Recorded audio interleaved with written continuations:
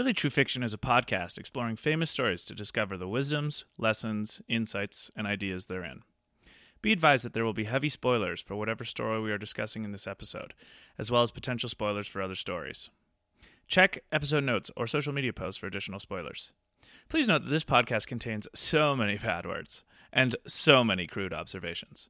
If this is not your jam, please don't bring the toast.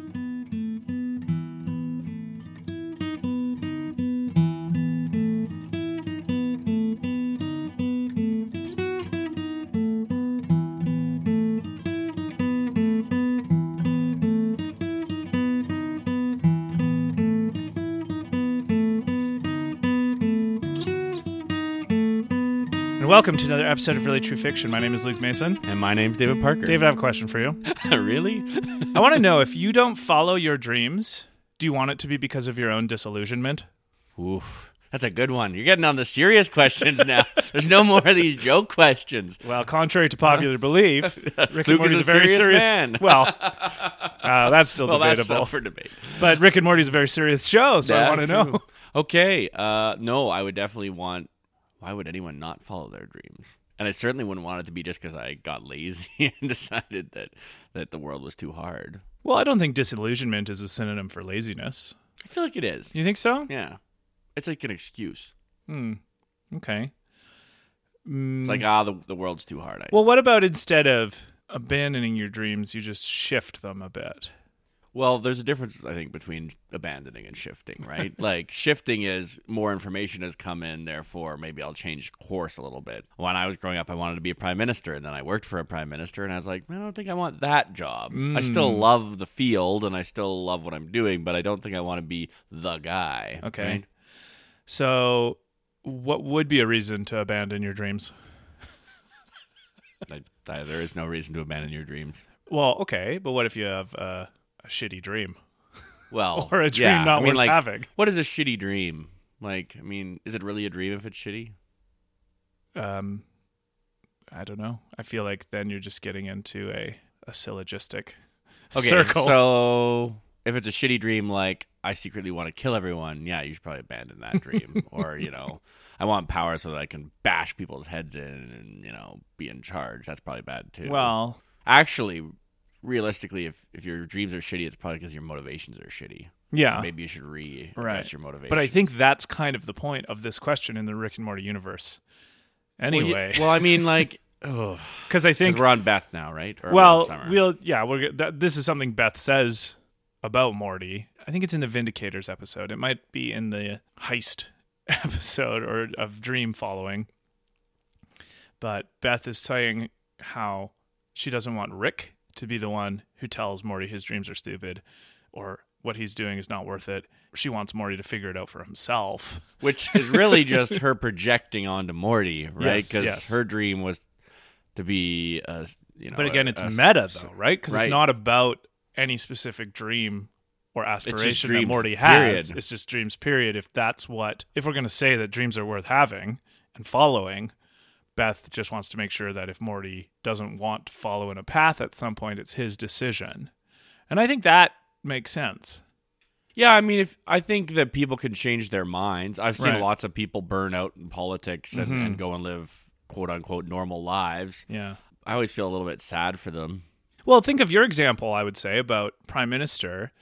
It's one thing for you to realize through your own process of life that it's not a job you want and come to that, as it were, of your own accord, as opposed to someone saying, hey, you'll never be prime minister. That's true. So you should change your goddamn mind. Yeah, no, that's a good point. And I think that's the difference. Probably a healthy dream development phase. But like one of the things I think a lot about is how kids, and let's take Morty for even example, often have very limited understanding of their dreams. Yeah. And they don't know what it takes to get to a certain place. And I know I was there for sure. Like, when I got to the Prime Minister's office, I didn't even know what a memorandum to cabinet was. And I'd taken 4 years of university. You didn't know what a memorandum to cabinet? Idiot. Well, I was. I think that's how things get done. Asterisk. Luke has no idea what that is. Asterisk. Anyway, the point being that you just don't understand the complexity of reality when you're dreaming as a child. So I think if you have the same dreams all throughout your life, Yeah. that might be problematic. Interesting. We've talked about this in relationships. Like, I think you kind of fantasize about a perfect relationship where, but that's not actually what a relationship is. It's hard work. And what's interesting about Rick and Morty is that Rick is often correct in his analysis of the disappointment Morty's going to come to. Yes. If he, as it were, puts his faith in the Vindicators. Yeah. Right? Or thinks that he wants to write a heist script for Netflix. Right? Which like they Rick loved, funnily enough, but he was disillusioned with the whole heist world in general. Because of Rick's genius and experience of life, he can just see all these things way before you heisted his mind. Way before Morty could experience them. And so, in a sense, Rick is trying to, I guess, best interpretation, he's trying to save Morty time. By trying to make Morty realize. That's the nicest version. That's the Steel Manning of his intentions. And I think Beth is pointing out that the human truth that Beth is getting at is that actually he's really only going to learn those lessons if he goes through it himself. And you can coach and you can provide education, but there's, like, to me, it's a big difference between education.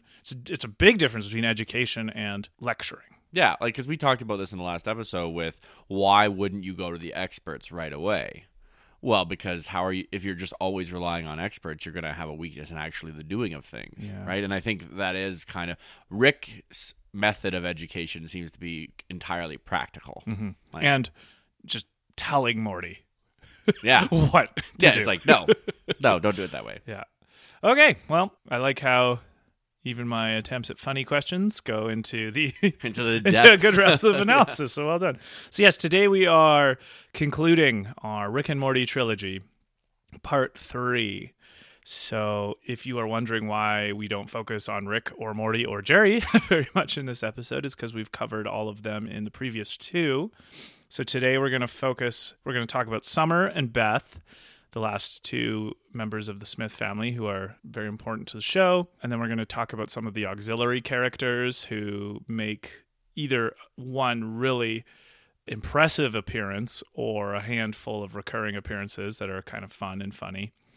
And then finish up by talking about some of the show motifs and ideas and thoughts and just tidbits from just the run. And it's weird because I guess South Park's still making episodes, but I don't think Rick and Morty's over. No, right? No, I wouldn't think so. As of recording this, which is in February of 2020, it seems like it's still going to be happening. I mean, if you're listening to this much later in the future, then it might perhaps, be done. But as of recording, so it's an interesting, and it's always I think it's interesting to analyze something as it's going. It was different with Rick and Morty because it's not one coherent narrative. If you analyze Breaking Bad after season 3, that would be different than analyzing The Simpsons after season 5. Exactly. Right? Yeah. And so, like with Breaking Bad, you need the whole show, I think, to do it justice. Even though Rick and Morty is more of a hybrid, I still think you don't need the whole show to do it justice, unless they radically change their motifs, which would be funny. Which could happen, right? And then we could do a Rick and Morty part 4. So anyway, Summer Smith, opening thoughts on Summer. I mean, it's funny how much of a drop-off there is from Rick and Morty and even Jerry to Summer. Like, she just doesn't play nearly as big of a role. Mm-hmm.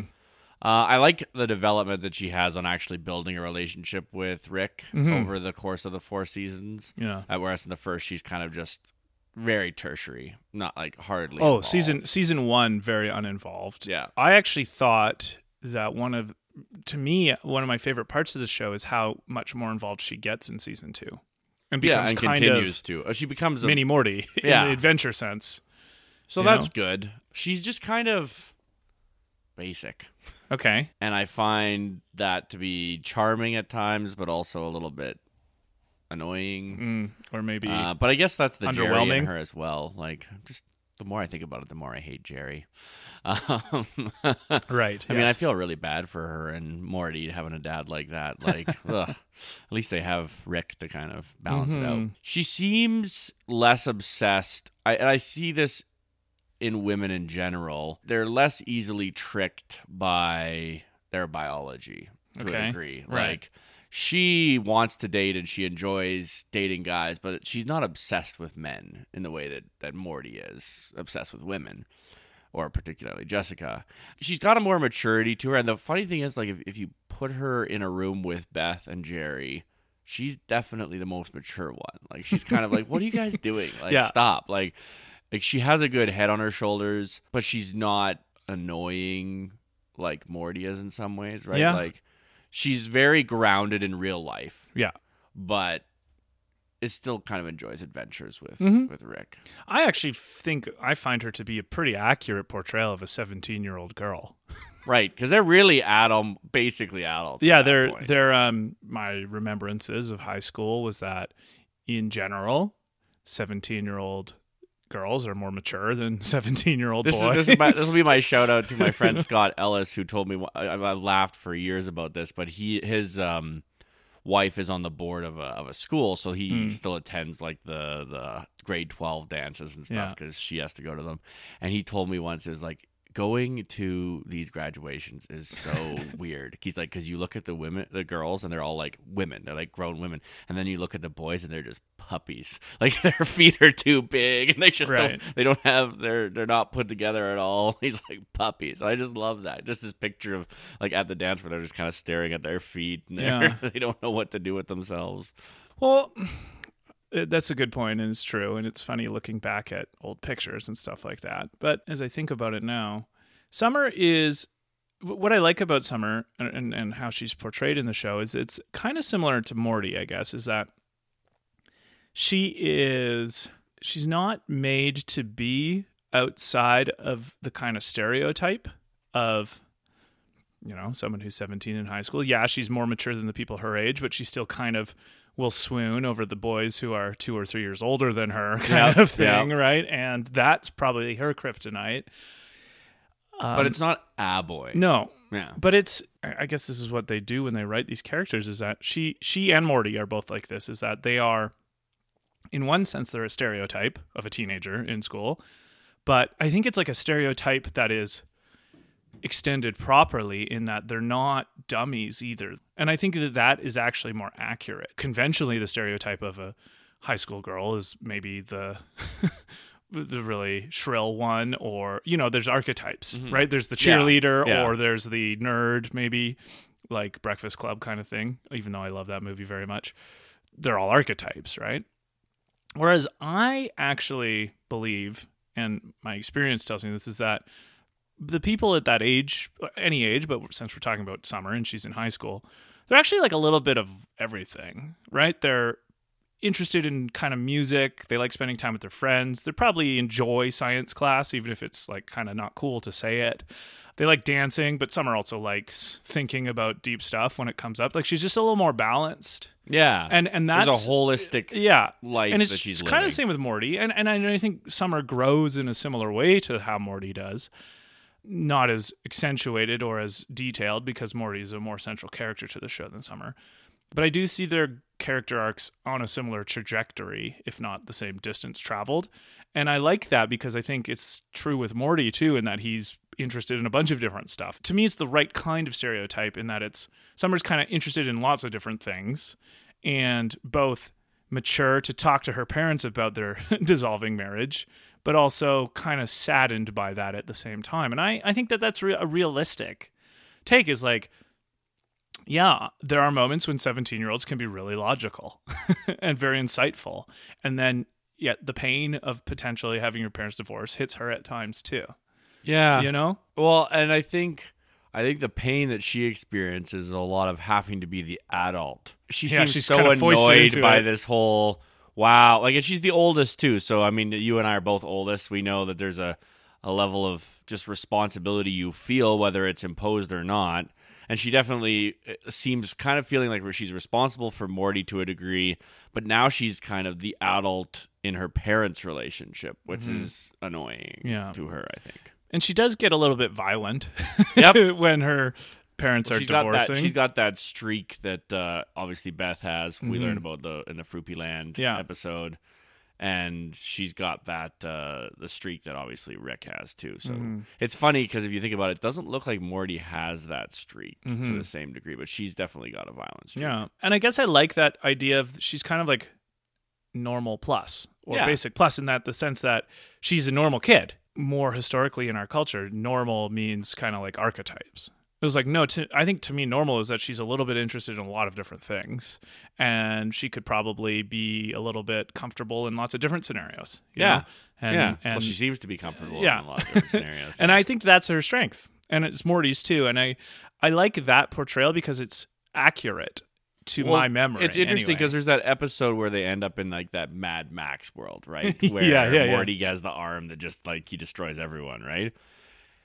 And I've always liked that episode because she actually fully like fits in and quickly adapts. Like she's got a high level of adaptability, whereas almost no one else in the show seems to. Beth doesn't. Yeah. I mean, I guess there's that they live in that weird world where they are the only humans, but. Well, I mean, this is what I think is so great about Summer, is that there are some episodes like that Mad Max where she is wrong. She's incorrect in some deep way. She's a kid still. And yet in other episodes, she is right in some deep way. And I like that fluctuation of her is kind of accurate. But I mean, you're going to be that way when you're, well, always, but when you're young particularly. Mm-hmm.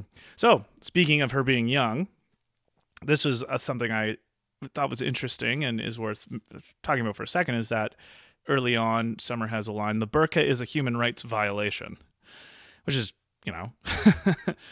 depending how seriously you want to take the concept of human rights as a philosophical movement, I think that's a accurate statement. But I think the more interesting question is the moral vivacity of the young.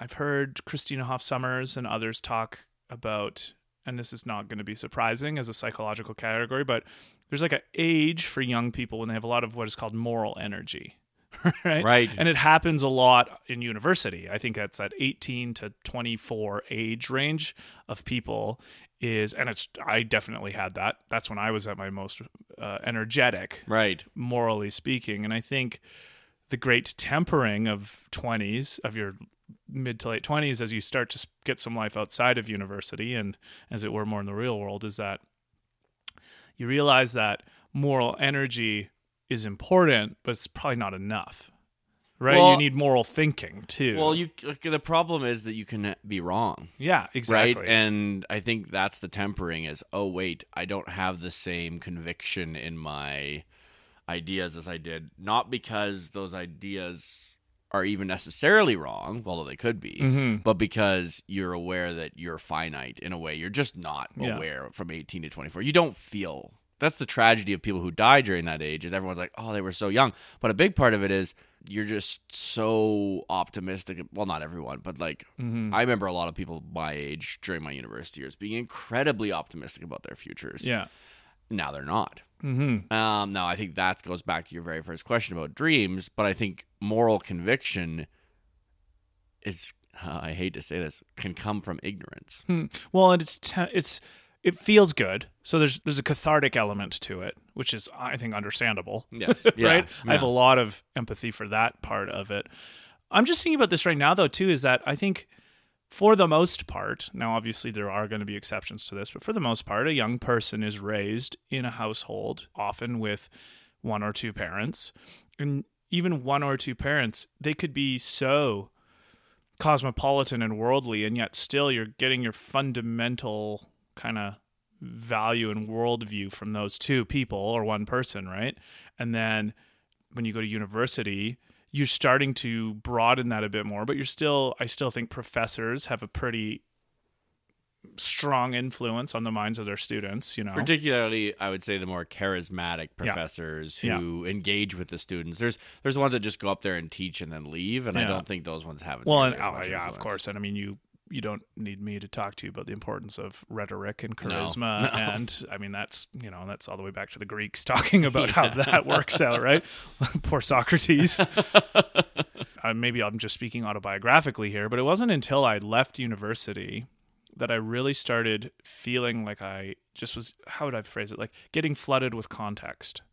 So just meeting so many different kinds of people from all over the world in different walks of life, traveling to Korea, meeting people from all over the place there, like seeing a completely different culture and how it operates, and how there's some things that are similar to Canada and lots that's completely different, and yet it's a functioning society all the same. So my my moral vivacity or my moral energy, it met a brick wall when it came to Korea, especially when it came to education, culture, and norms.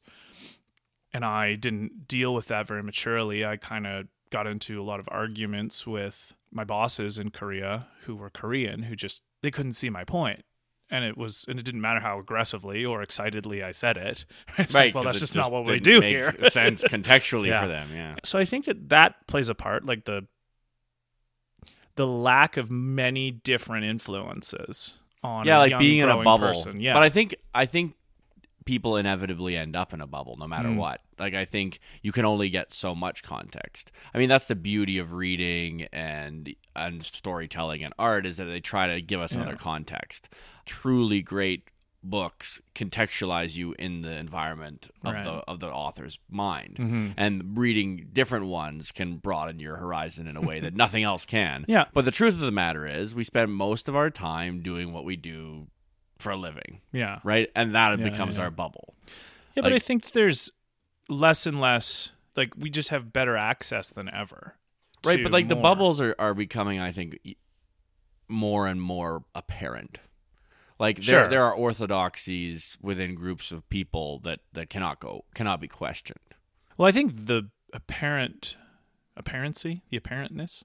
of the bubbles is actually a feature of how much easier it is to learn things about the world now. True, that's a good so point. at a broader level, if we were going to talk about Summer again, though, if Summer says the burqa is a human rights violation, how much does Summer know about the burqa or human rights violations, or what human rights are philosophically? As my guess would be not a ton. Or the freedom of choice that that these people have Now, in certain contexts to do this on their own volition. Now, what I say is the beauty of living at the time in history when we do, which is post-Enlightenment, is that there's actually a lot of philosophy done on this kind of topic. You know, there is a lot of work out there that you could go find. I wonder, I think, I guess, I would say, I think, is that maybe in 15 years, once Summer reads a little bit of Thomas Paine and maybe even some Kant and throwing a little Camus, but then also to juxtapose it against some of the consequentialists, like reading some Bentham and some John Stuart Mill. Like, these are people who've dedicated a lot of their time and mental energy into talking about this specific thing, and yet, there are obviously parallels to the real world right now, where it's like students at colleges or young people having very strident and intransigent stances on environmentalism or sustainability or rights of people who have been generally on the fringe or outside of the hegemonic society, right? Now, these young people who have these convictions, they're not necessarily wrong.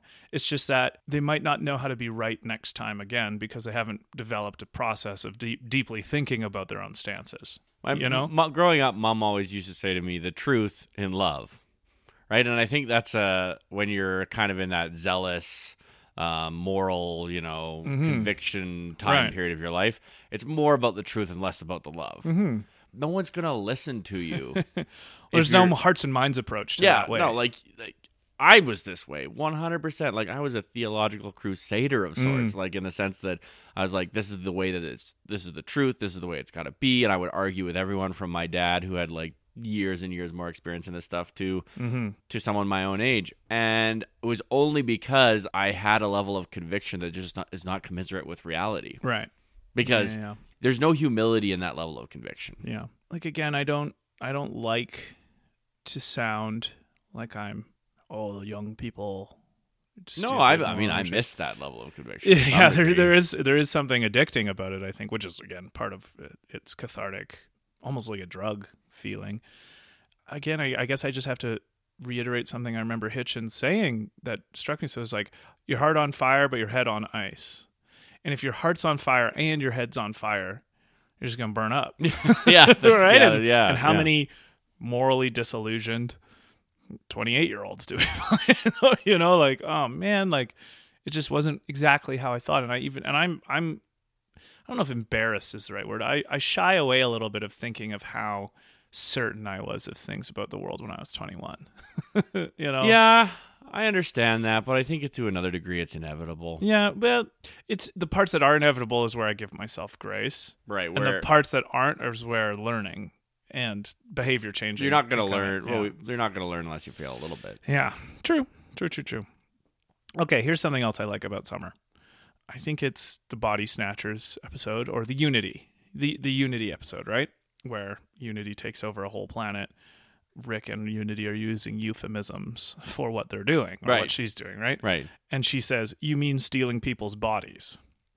And I made the note of she'll often say it how it is, without the Common euphemism. sense cut through Yeah. everything. Yeah. I think that's her and Morty do this, but she does it a lot. And well, that's just something I like about people. Well, there's an element of Rick in that, but on a different level, Mhm. right? Like Rick is often cutting through the bullshit, and she cuts through Rick's bullshit. Yeah, but Rick is cutting through bullshit not because he thinks that there's a moral transgression going on No, here. because he thinks everything's somebody's- bullshit. because something's getting in his way for what he wants Yeah, to do. yeah. Whereas Whereas- Summer's got moral conviction. Yeah, in she this, does. yeah. And I guess one of my pet peeves of the intellectual world, or just world in general, is euphemism. And this goes back to, if you want to read, I think, the best breakdown of this intellectually, it's George Orwell's essay "Politics in the English Language," Yeah, it's when a he great goes essay. through, and I mean, he's writing in the midst of the bureaucratic takeover of Europe. Yeah. and That all- hasn't ended. and Like, and it's how still it's there. even infected England while that was happening. Yeah, Unity's talking about, well, I'm giving them something else. It's like all the things that she's saying, and someone's like, no, you're stealing their bodies, right? Like, this is clear. And it reminds me a little bit of something Dawkins wrote once, where clarity is genius.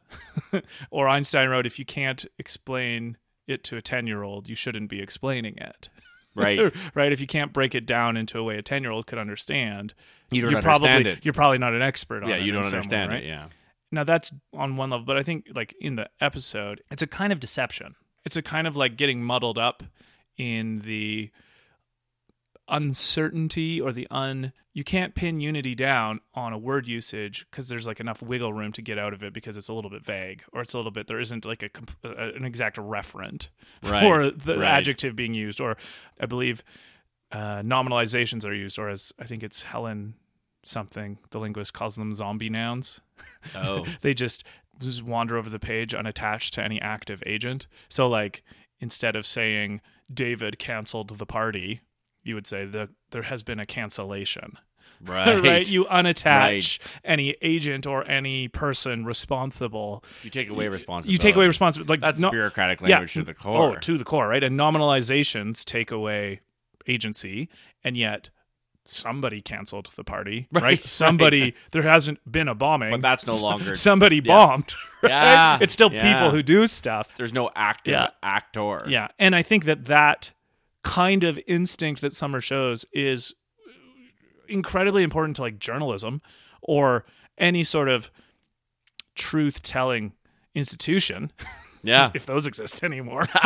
Right? So but it's like, the thing I like about it is that it's not, I think that is the fountainhead human default. And then there's the layer of bureaucracy or double talk or double think that has to be tried or repressed. Yeah. Right? It's not like in 1984, O'Brien needs to figure out how to make Winston have his own thoughts. Right? He needs to make Winston have his thoughts. Yeah. Like, that's the effort.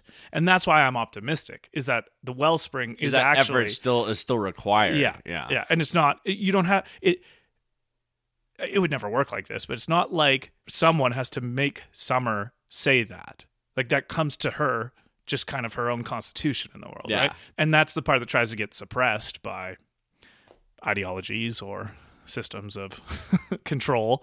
And even though that's extremely depressing, and it happens incrementally in developed societies through bureaucracy instead of through armies or military, why I'm optimistic is that that effort needs to be put in, because they're trying to stamp something out that's kind of a priori to that. Yeah. Yeah. And that's why I like Summer in that moment, and I'm optimistic. It's not even like I dislike Unity. I think it can creep into anyone, right? It can creep in. I sometimes have to catch myself when I'm talking to kids using buzzwords or zombie nouns, and kids are the least likely to fall for this stuff because they don't know They haven't developed that extra level of abstraction to see like, oh, he's avoiding a different conflict by using these kind of They're words. just like, right? that They're doesn't make that sense. doesn't make any Yeah. sense, right? Somebody had to, right? Right.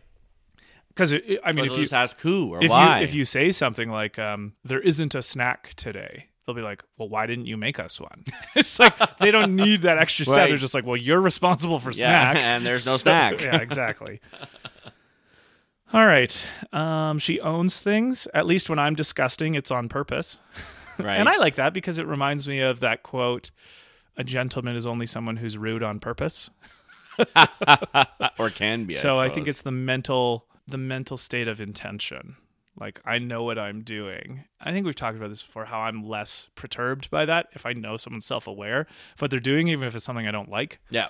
Yeah. I think that there's something about Summer there. She had some funny lines. There's the nihilistic brute I fell for.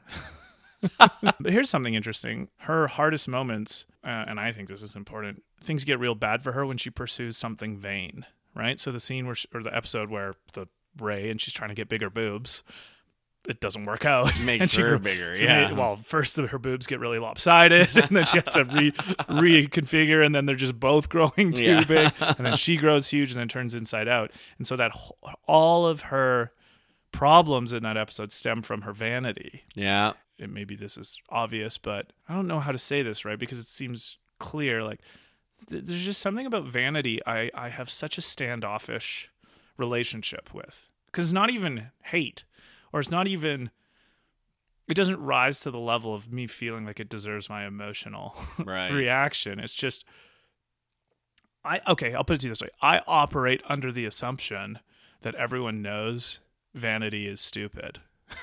Right. Now, obviously, that's not the case, but Well, if it for was. it's totally an undercurrent. I don't even think about it, right? And so an episode like this, I think, is a good reminder for me is that, yeah, I think vanity is one of the deepest soul corruptors in life. And it's so prevalent. This was something that I learned the hard way because I never ever cared about it at all. Like I didn't even take care of myself in my teenage years. Like I reeked.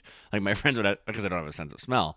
But like I didn't think about it and didn't care about it. And I thought, for listeners who don't know, David can't smell because when he was a little kid, he hit his head really hard. Yes. And lost that sense. So not blind, but unable to smell. They call it anosmic. Ooh. So one of my realizations was that vanity really does matter to people, and like Yeah. you can't. I mean, this may sound like a truism, but it wasn't to me because I had to learn it. If you reek and you don't take care of yourself and you look like a bum, people are going to have a less opinion of you. Yeah, I don't think that would count as vanity, though. Well, vanity is taking. There's a degree of where you like take really good care of yourself because you want people to perceive you a certain way, Yeah. right? Well, or you don't know. I would say actually you're not taking care of yourself. You're just doing things that make it look like you do. I like that. Okay, Right? that's Like- a good like, definition. Yeah. There are people who, like, I obviously have nothing against exercise. No. I exercise myself, and I like to play sports, and I have no. Well, I mean, it's good for you. Yeah, it's good for you, and like obviously, I have no castigations against anyone who wants to go to the gym No, or like no. improve their health. I mean, the vanity of Summer is that she needs bigger boobs so that a boy will like her. Right. Right? Like that's the whole MO. And I think it's just excessive. To me, it's things like excessive use of cologne. And, Right. And like what? What's the point? No one thinks you actually smell like that. Or I know, find or- I'm going to take heat for this probably, but I find like an undue obsession with fashion to be a real put off. Like if you're like, wow, you got that kind of shoe, I'm like, are we in high school? Like who fucking cares? But it's huge among wealthy people because you need something to display that things are going well. Yeah, well, And maybe so it's like, there might be a correlation. but this is why I like between people like ease of life. Bill Gates and Right. like and Zuckerberg and people like I've heard this said before that there's kind of a spectrum, right? There's like if you're homeless and schlubby, you can just kind of wear whatever you want, and then as you progress, you have to like become more and more professional dressed, and then you reach a certain point, you can do whatever you want again, Right. Because like you don't need to prove anything. Mm-hmm. And I think that spectrum is interesting because what it really tells us is none of that in between matters. Yeah. It only matters to the people that you're trying to climb over to get to the top. Well, since we're diving headfirst into taking heat, might as well jump into the deep end. Okay, no here we life go. jacket on. Here we go.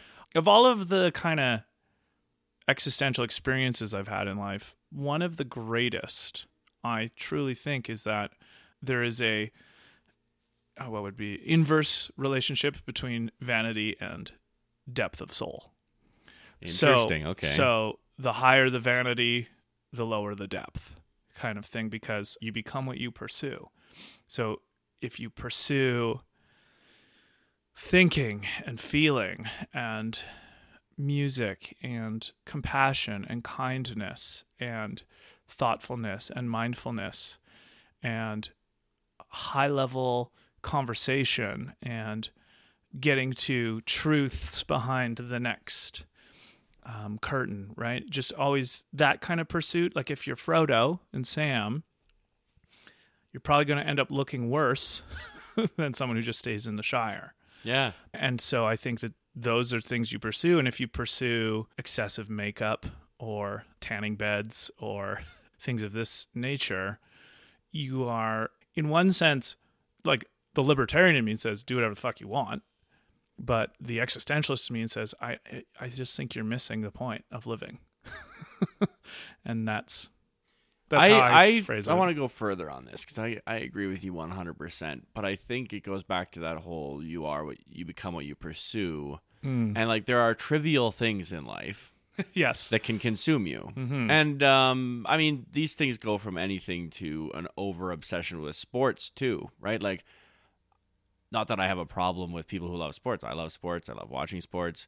But like, if that's all you care about and you become consumed by that, you are a shallow person. Like, I'm sorry, you just are. But it's the same with vanity, right? If what you become consumed with, I mean, David Foster Wallace says it in This Is Water. He's like, the problem with worshiping beauty is you will die 1,000 deaths before you die. Yeah. Because obviously as you age, more poetic than right? I can be, yeah.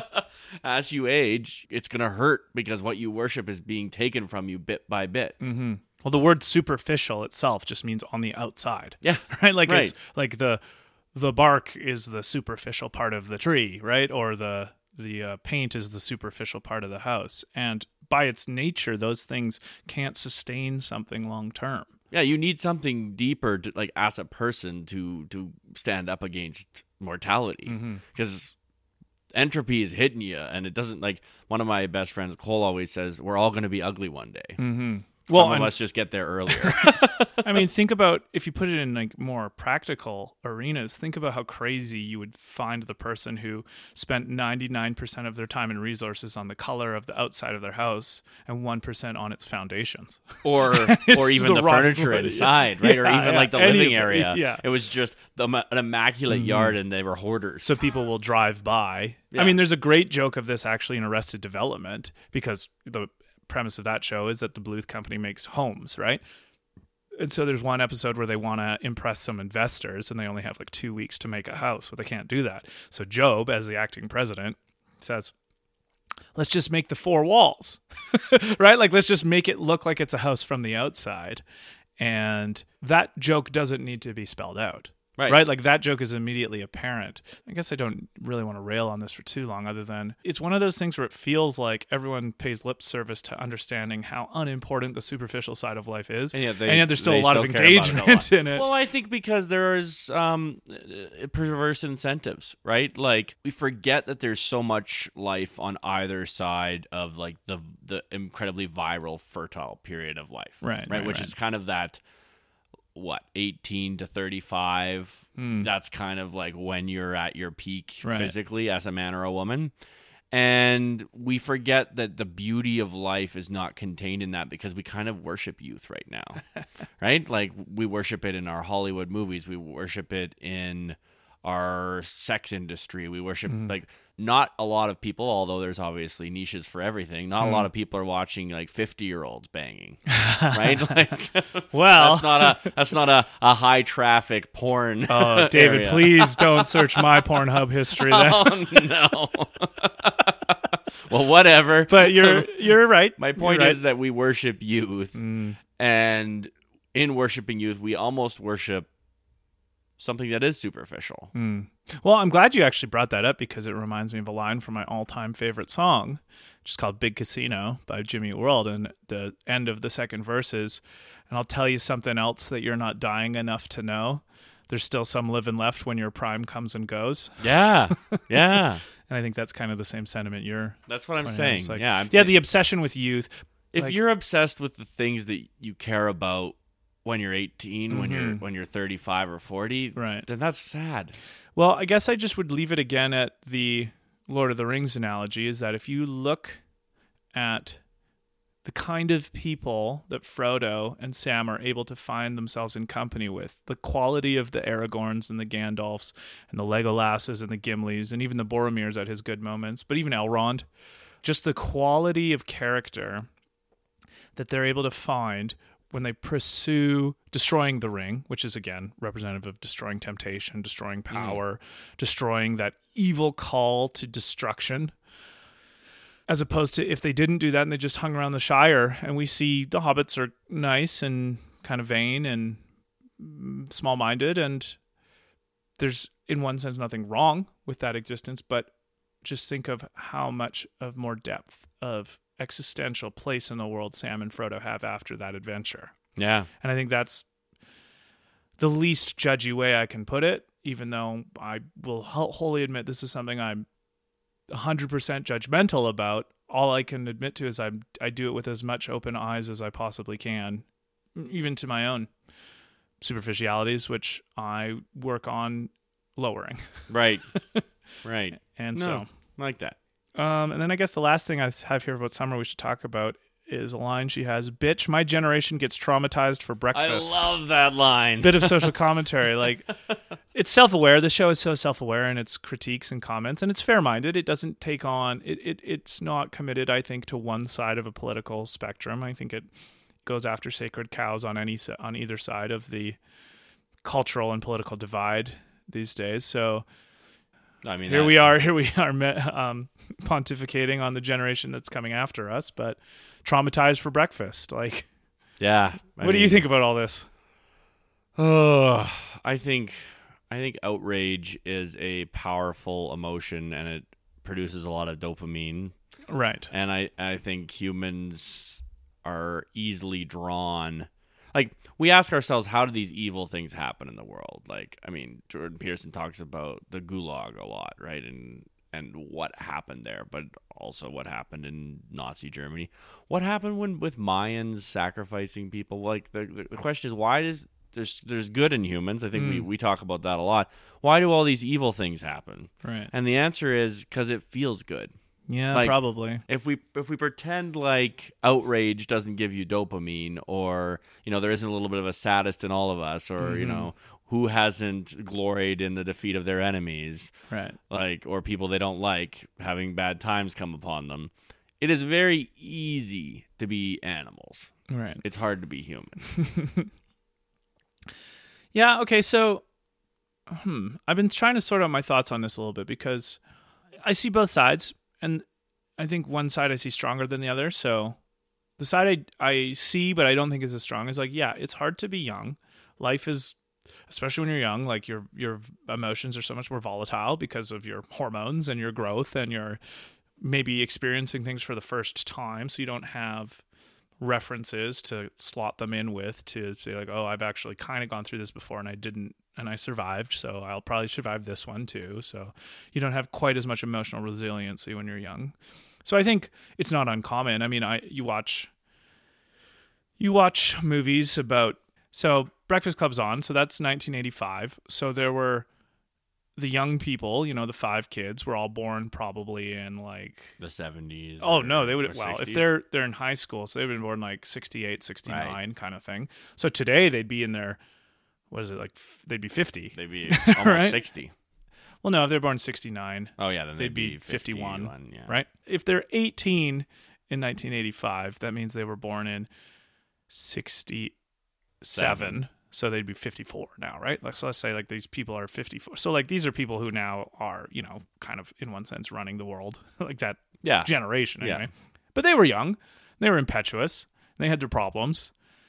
And it's just funny how, there is growth. And I mean, I see it in myself, even how I was pretty emotionally volatile when I was a teenager, and I feel very much not that way now, and there's growth. So I think it's to be young and frustrated with the world is part of the human condition. Like, that's pretty common. Yeah. And I think that's... we all go through our rebel phase, right? Where it's like, screw the man, that kind of thing. And maybe this is controversial. I don't know. Like, this is my observations about the current culture and zeitgeist is that it seems to me like for the first time, at least certainly in my life and in the last 70 years and probably ever, when the young people act out in the ways that they do now, the adults surrender to them. Yeah. Like, it was changing when I was in university. Definitely not the generation before me. When young people act out, there's a kind of, if it's done well, there's an adult who's like, yeah, I understand your feelings, but you need to grow up. Here's where, and we're not gonna capitulate our institutions to you because of your buzzword feeling. Well, the thing is, you look at Burning Man or Woodstock, right? Things like that. You look at that generation was trying to rebel, and everyone just kind of wrote them off. But then they ended up taking over, right? And I think when a hippie generation, let's call it that, takes over, they are going to capitulate to Well, outrage. what do you think? What do you mean take over? Like in the institutions? They're in charge now, right? Like that generation was broadly speaking that sentiment of fuck the rules. That's probably part of it. I would say I think a bigger reason is social media. For the first time, the young people acting out have a bigger... They can group together. They can group together, and they have a way bigger platform to air their grievances about something. And I think institutions were slow, just across the board, and most obviously at universities, institutions were slow to catch on to the idea that social media had a lot of power. Yeah. And so... Now they don't know what to do with it. If you're the president of Evergreen College and the fiasco with Brett Weinstein happens and your lifelong avowed liberal is condemned as a racist KKK, never mind that he's Jewish. Right. And all you can do is hold your hands kind of silently and not even be allowed to go to the bathroom of your own volition without 19 and 20-year-olds yelling at you for your place in holding power and why you should be so ashamed of that, and you just capitulate. That's different. Like, it's different that, and maybe I think it'll change. I'm optimistic about this. Sociologically, I think this is the first time I can think of where young people can get presidents of universities to do what they want because they use the right weaponized terms against them, because everyone's afraid of their job because of how powerful and how negative the PR can be on Twitter and social media and that kind of thing. And because obviously young people are always going to be more on top of the ball of technology than older people will be. Yeah. I think there's been a big generational problem here. Like, that's a different issue, I guess, than one Summer's bringing up, where it's like, do you think young people are more traumatized now? Or there's an element of there being a currency in trauma? Yeah, I think victimhood has become the new hierarchy. And they call it the oppression Olympics, right? Yeah. And of course, if that's your standard of social value, is how victimized you are. You need things to traumatize you. Mm-hmm. Like, you can't be a victim without trauma. And it's not that I'm unsympathetic to people's real problems. I feel like that's actually what drives my annoyance with the fake ones. Now, what is real? What's a fake problem? I think that's a case-by-case basis where you really have to go the ins and outs and then make fair-minded contrast to other things. But I mean, let's just put it out there. Like, we are still in living memory of people who survived and went through World War II. Now the privations and the desperations and the absolute chaos of a world war and people who got through it and survived, obviously, but continued, made a life for themselves. There's a trauma there, right? Or even forget that. I have run programs for Syrian refugees who were who watched the bombs drop. Watched the bombs, or there was one even who was in the house when it got bombed, right? Yeah. It's okay, that is very different categorically than a microaggression. Yes. Right? Yes. Or something like this. You know what it is? I guess I'm realizing this. I feel like socially we've lost our sense of proportion for problems. So it's not that it's not a problem, it's just that it's on a continuum, and we're not good at figuring out. If you were going to put it in the physical world, it'd be like saying there's no difference between a pinprick on your thumb and a cannonball taking your arm off or something, right? Like, since they're both negative impacts on your nervous system, they're equally bad in their consequences. Well, that's fucking bullshit. Yeah. I would way rather have my finger pricked than lose my arm through blunt force trauma. And that sense of sophistication, it's not that it's not there, it's that there's no space for it. It's that that's what gets the nuance is what gets shouted out in social media. I wonder though, like, if maybe we're just too close to it. Like, a lot of our world, at least a lot of my world, I think the same with you, is like podcasts and we listen to comedians and I'm on social media a lot for work. I think the regular masses of humanity are not. They did a study on this, like something like 12% of Americans consider themselves like hard left wing and like 10% consider themselves hard right wing. Sure. And then there's this massive middle. And I would think even at university, probably these loudmouth activists who are talking about microaggressions, but most people are just going to university to get their degree. Like, I remember when I was doing my master's, I was a lot older than most of the students. And I actually found many of them to be quite reasonable. Yeah, no, that's a fair point, and I think you're right. There's some of them that are just absolutely catastrophically evil, in my opinion, in their crusade of social justice stuff. And like, these are the people that I would like to see defeated in the culture war, perhaps. Yes. But there were people that had very different views than me on almost everything, right, that I could still smoke a joint with and have a really cool conversation and build a real friendship with. Yeah, okay. Point taken. Yeah. I will, again, try to make myself proportional. At least two things, I would say, in response to that. One is that the loudmouths suck up the oxygen. So, yeah, they get the media attention, and they get the podcast attention. Yeah. And they get the perspectives of people, and they get, like, that's what makes the news. And, of course, you know, Ben Shapiro needs however many hundreds of thousands of dollars of security at Berkeley because people can't handle the Antichrist coming in. No, for sure. No, I'm not saying it's not an issue. I just think that maybe, remember when you talk about religion and you say, well, the worst thing you can do to it is just say it's irrelevant? This is part of that? I think this is part of it. Yeah, maybe. It's just, I think why I self-consciously use the word, it triggers me. Right.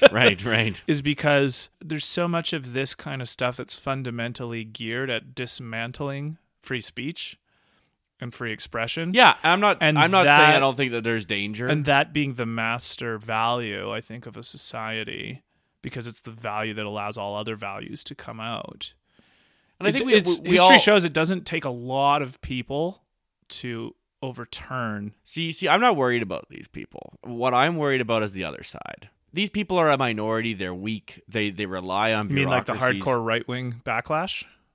Like the general public right-wing backlash. Yeah, that's what I mean. Because the general public is going to let them play their little games in the universities, because there's not that many people in the universities. Right. And they're going to let them play their little games, you know, probably even in academia, like broadly. And they'll even let them play their games in like the NGOs. But when the trains stop running, then what happens is that people often forget is these are still minorities. Right. And they're loud, screeching minorities. But what happens when a majority doesn't like a minority anymore? Yeah. When a majority blames a minority for problems. Well, you're totally right. I'm very concerned about that too. I don't think these guys could ever take over. That is just an extra step where you're like, we don't want this because of what it will make the majority do. Exactly. And that point will probably never get through to the most hardcore people. No, but we can't listen to because them, they kind of, I think there's a part of them that wants that. Well, right? there's a part of them that wants it because then they feel like because victimization is so important to them, yeah. they actually want to be persecuted. But this is a thing that minorities have everywhere. Like, I mean, this is one of the foundational tenets of Christianity is you will be persecuted for, but because it builds a psychological defense. Well, and a psychological superiorism. Yes, exactly. Right, and like that's like Nietzsche's critique of Christianity is the slave morality. Well, and that's what I made a virtue out of all the things you can't help. Slave morality only works for so long until the slaves start to make everyone angry. Sure. Okay. Well, yeah, I think we're probably in fundamental agreement about that. I guess there's also a part of me that's just so sad because the universities, and I had such a great university experience academically. I'm sad of the idea that some people wouldn't get that because of activists. Oh, I agree. That's a kind of a sentimentality I have about the whole thing that is a bummer. But you're right. That's, again, a little bit more political or social. Like, what, if we're going to bring it back to Summer again for a second, like, what do you think about, I mean, she's obviously making a joke about it. In a positive solutions-oriented frame of mind, how do you help young people who kind of think they're being traumatized all the time? I guess this is the other weird thing for me is I have never encountered these people in real life. Like, I know they're on the internet, but like all the young people I know seem to be pretty resilient and rational, and I meet a lot of them. Like, I train them and I work with them and I try to mentor them, and I've never really encountered a situation where, so I guess it's hard for me from a personal perspective, like they don't seem like they're that maybe bad. We have to outsource this. The kids are all right, as they say, right? Yeah, it's true. And it's funny because I don't work with teens very much, but when I do, they use this language a lot, but they don't, I mean, I don't spend a ton of time with teens, so I don't know. Maybe if I spend more time with them. They use a lot of this kind of victimology language, but they don't seem too downtrodden. No, you know what I mean? Like they actually have a fair bit of confidence. Yeah, and there's a lot of bravado. Things that I liked when I was a teen, like, oh, this kind of music, right? Or these movies, or these video games. So, I don't know. I guess we're both a little bit out of our expertise on this kind of thing, and maybe someone else out there in listener land can educate us a bit more. Don't let our lack of education or knowledge about a subject make you think we will not pontificate about it. Well, we'll pontificate on anything. That's a really true fiction guarantee. Take that to the bank. So let's move on to Beth. I think Beth is a very interesting person in the show because she is committed to Jerry and then not, and then is again. Yeah. And yet she's so clearly kind-hearted. Like, she cares about her kids. She cares about animals. She's a veterinarian, horse doctor. She wants to save horses. And it's not in, I think it's season 3. It seems like her actual biggest fear / difficulty in life is her relationship with her dad. And pleasing him is very important to her. And yet it's funny because like she spends so much time not being dismissive of Rick, but like kind of asking him to shape up a bit and not ruin Morty's life. And yet deeply she just kind of wants to impress him. Well, and there's this weird lack of self-awareness which you see in the Fruipyland episode where she thinks that Rick has just been like she's built this narrative in her mind that Rick abandoned her, that she just wanted to be around him and he wasn't there. And Rick's like, well, actually, you were kind of terrible.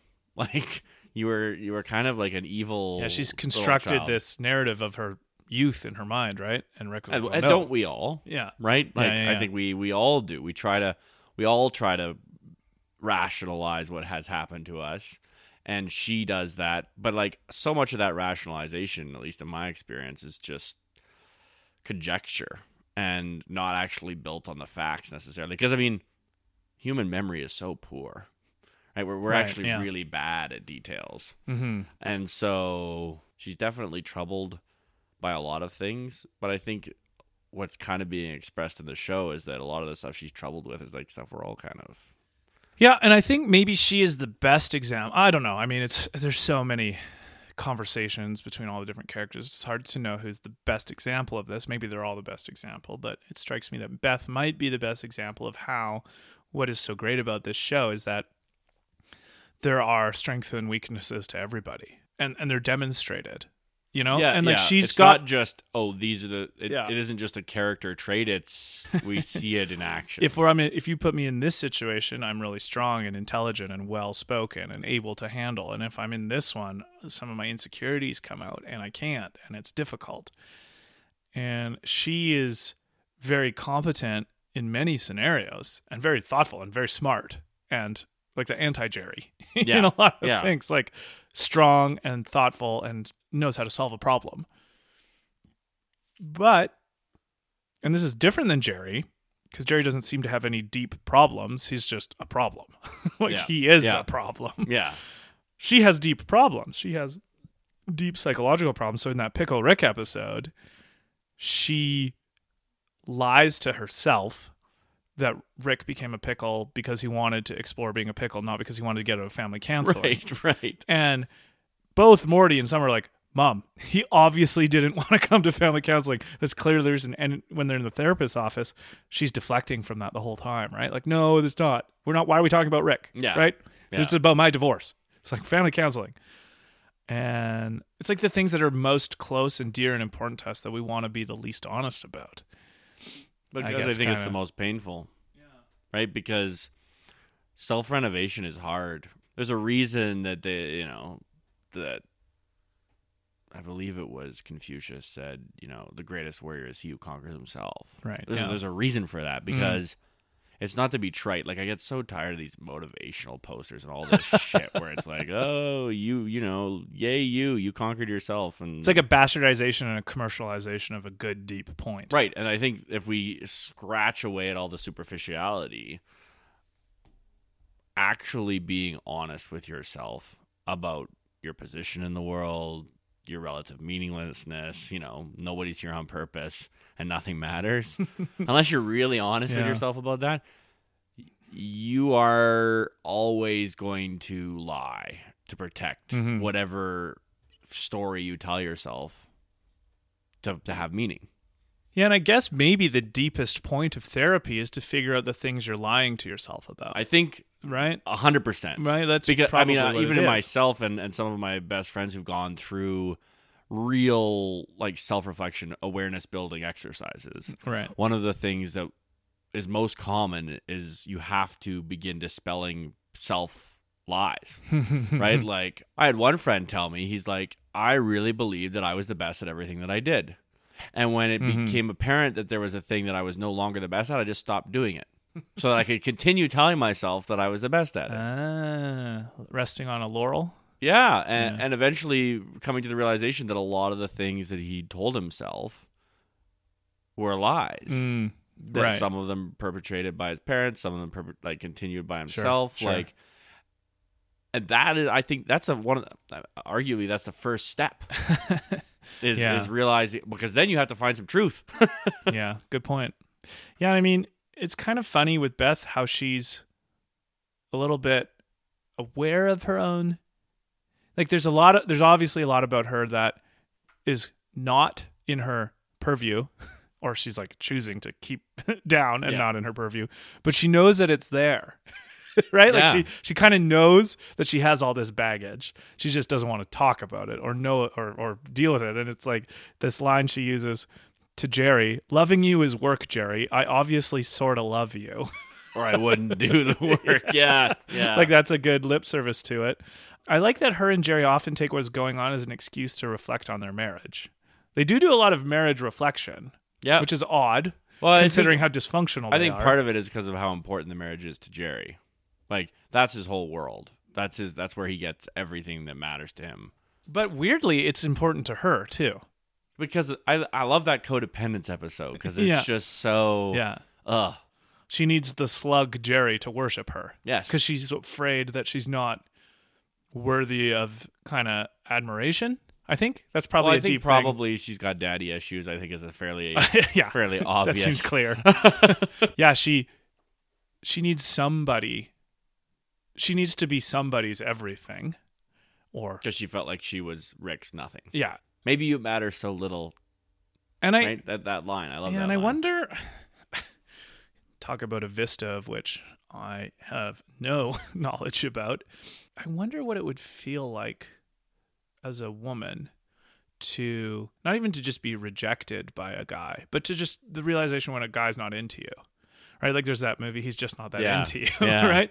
Now, as a male, you can't really go very long without feeling what it's like to have a girl not be into you. Like that's a pretty common occurrence. That's a pretty common occurrence.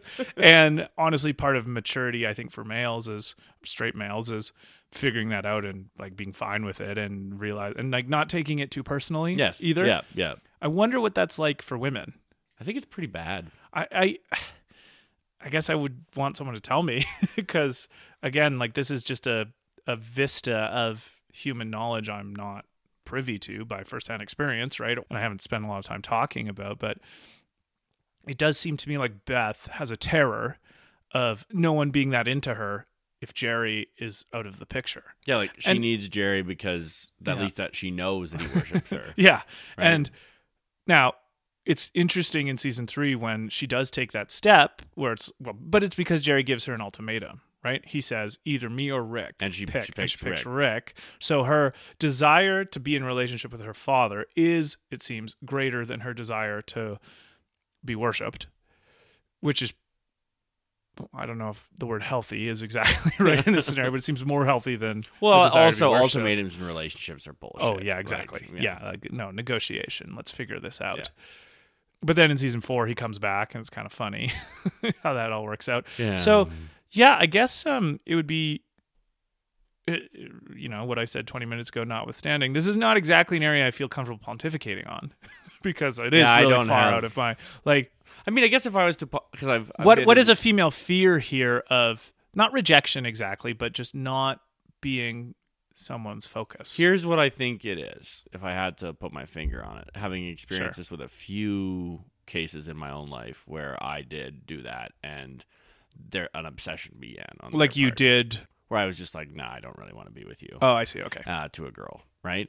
In my experience there, I think it's the same for both men and women to this degree, which is we want what we can't have. And because it's so much easier for women to get, when suddenly there's something they can't have, they're like, well, what's special about this person? Like, why is this person able to say no to me when most haven't been able to?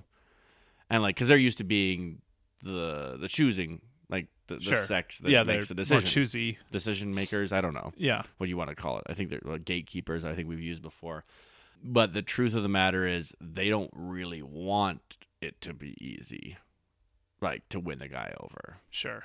They want that challenge, just like men do. Like, yeah, that's true. I mean, yeah, we've talked about before how men are such hypocrites in that they want a woman to sleep with them right away, but if a woman sleeps with them right away, they're way less likely to actually want to be in a relationship with them. Yeah. Because men are such shitheads. So I think there's probably biological or evolutionary reasons for that, but I think it's overcomable through conscious reflection. Yes. Well, Yeah. that's what I would hope Yeah. most things. If we were stuck in our animal natures, we'd be fucked. Yeah, for sure. Well, 5% of the males would be. Right. And all us betas would just be angry outsiders trying to. Anyway, yeah, I guess it's because it's easier. It's maybe more weird or confronting, which is what I was saying when I was saying like men get rejected all the time, so they're just way more accustomed to it. So maybe it is more in your face if it happens to a woman, or more devastating, let's say, to your confidence or your psychological makeup.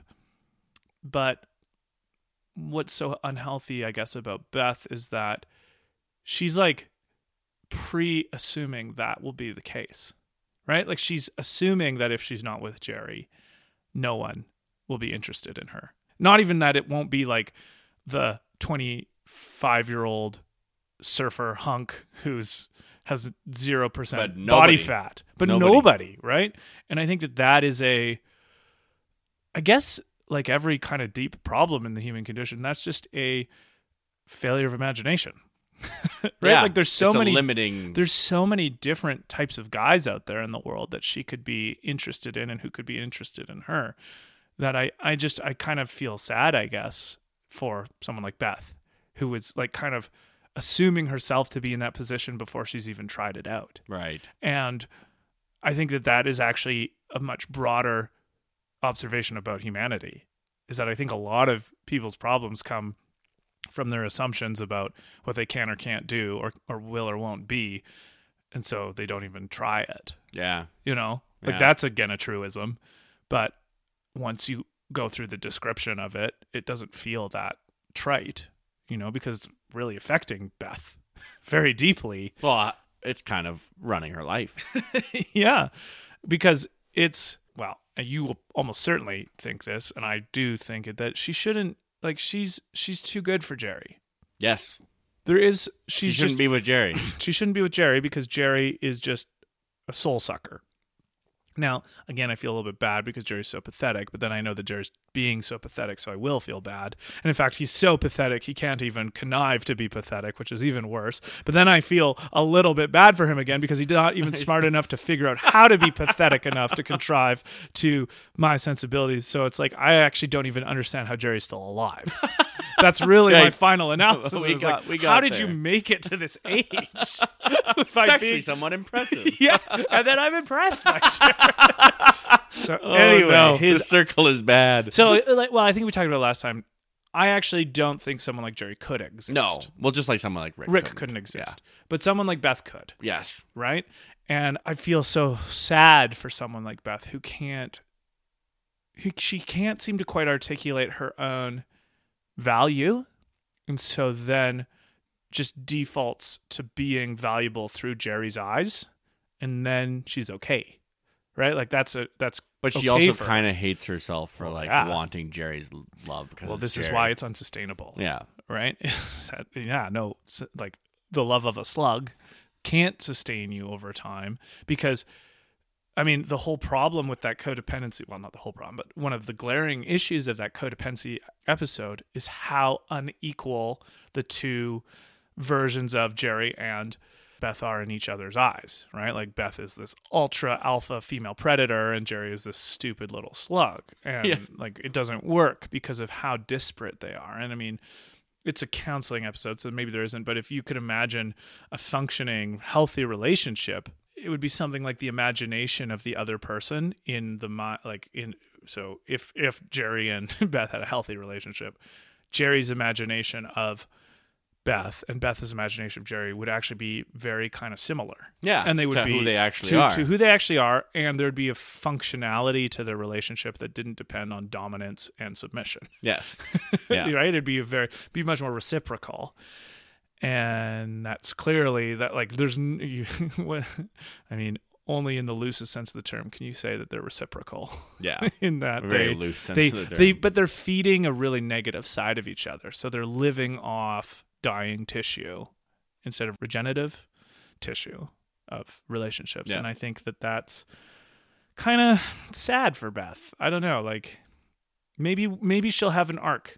Yeah, or a redemption or something we don't bigger. know what's going to happen. Yeah. Here's something. So it's the episode where the giant heads, it's the Get Swifty episode, and we're probably going to talk about that episode a couple times here in the next little bit. The big heads come, a new religion starts in this town, and she has the line, "How is praying going to help?" And I just made the note, well said. But here's the interesting one. If you imagine not just a religion, but like any society that's becoming more dogmatic about something. She says, "We should pack up and leave now." And this is when the new religion or town. And I'm like, the rationalist will be killed early. Right? Because the rationalist is the first person to point out the inconsistencies of the dogma. Well, that's why Mao killed all the academics. Because he didn't want anyone thinking against his... Yeah.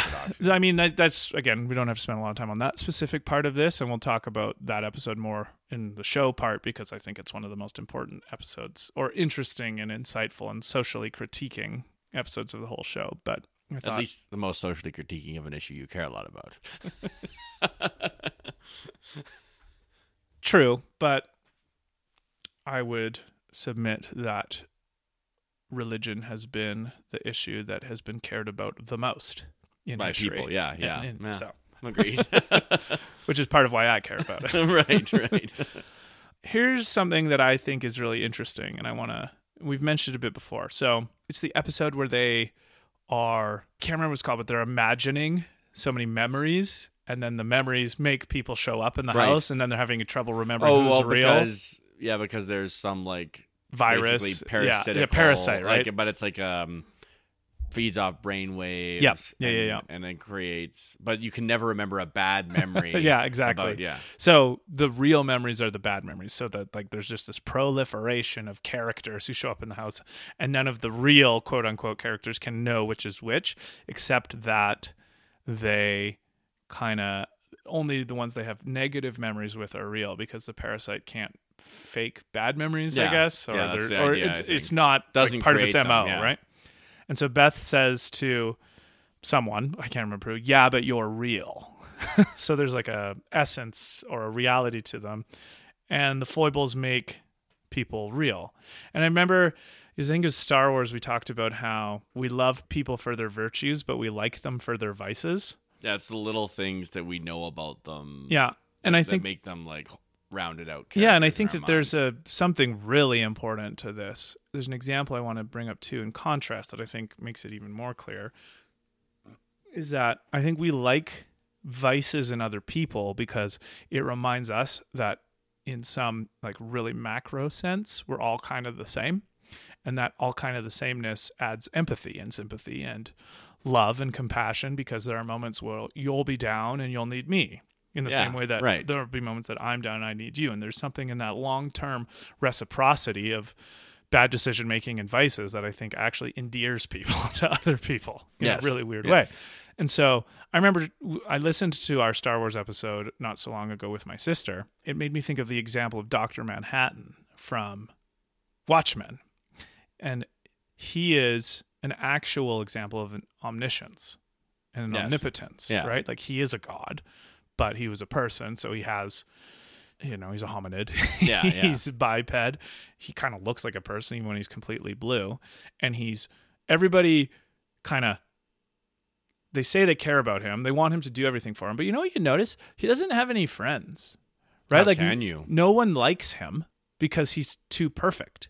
Too powerful. He knows what everyone's going to say. He knows what they're going to do. Time means nothing to him, so there is no uncertainty in the future. There's no randomness in the system, so he's like 100% deterministic. So you can't joke around because he's gonna, and he can't have the right social cues to not point out that you're going to joke around. Right? Like it's just so it's like that's such a smart adaptation of the opposite of that, where there's no way you can like Dr. Manhattan as a friend because there's no problems with him. Right. Do you know what I mean?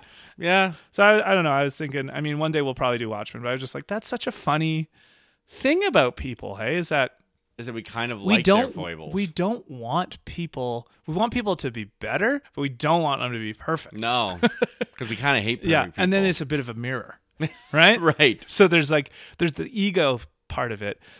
But I actually think, and I would be interested, like if there's a biochemical element here, like you bond more. I have noticed that I bond with people in moments where they're having difficulty because their guards are down a bit.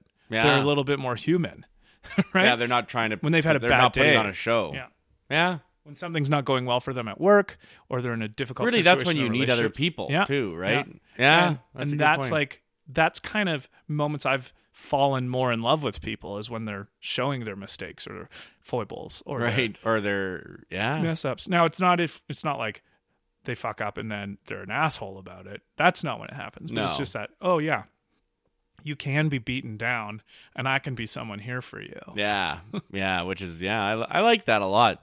That's a good reflection on that thing that we talked about with vices. Yeah. So that's just that whole episode of a negative memory making it feel like you're real that Beth notices I really loved, Okay, here's something interesting. She wants the prosthetic dick instead of Jerry's actual dick. But really it's just because she wants Jerry to admit that he wants his dick and not to weasel out.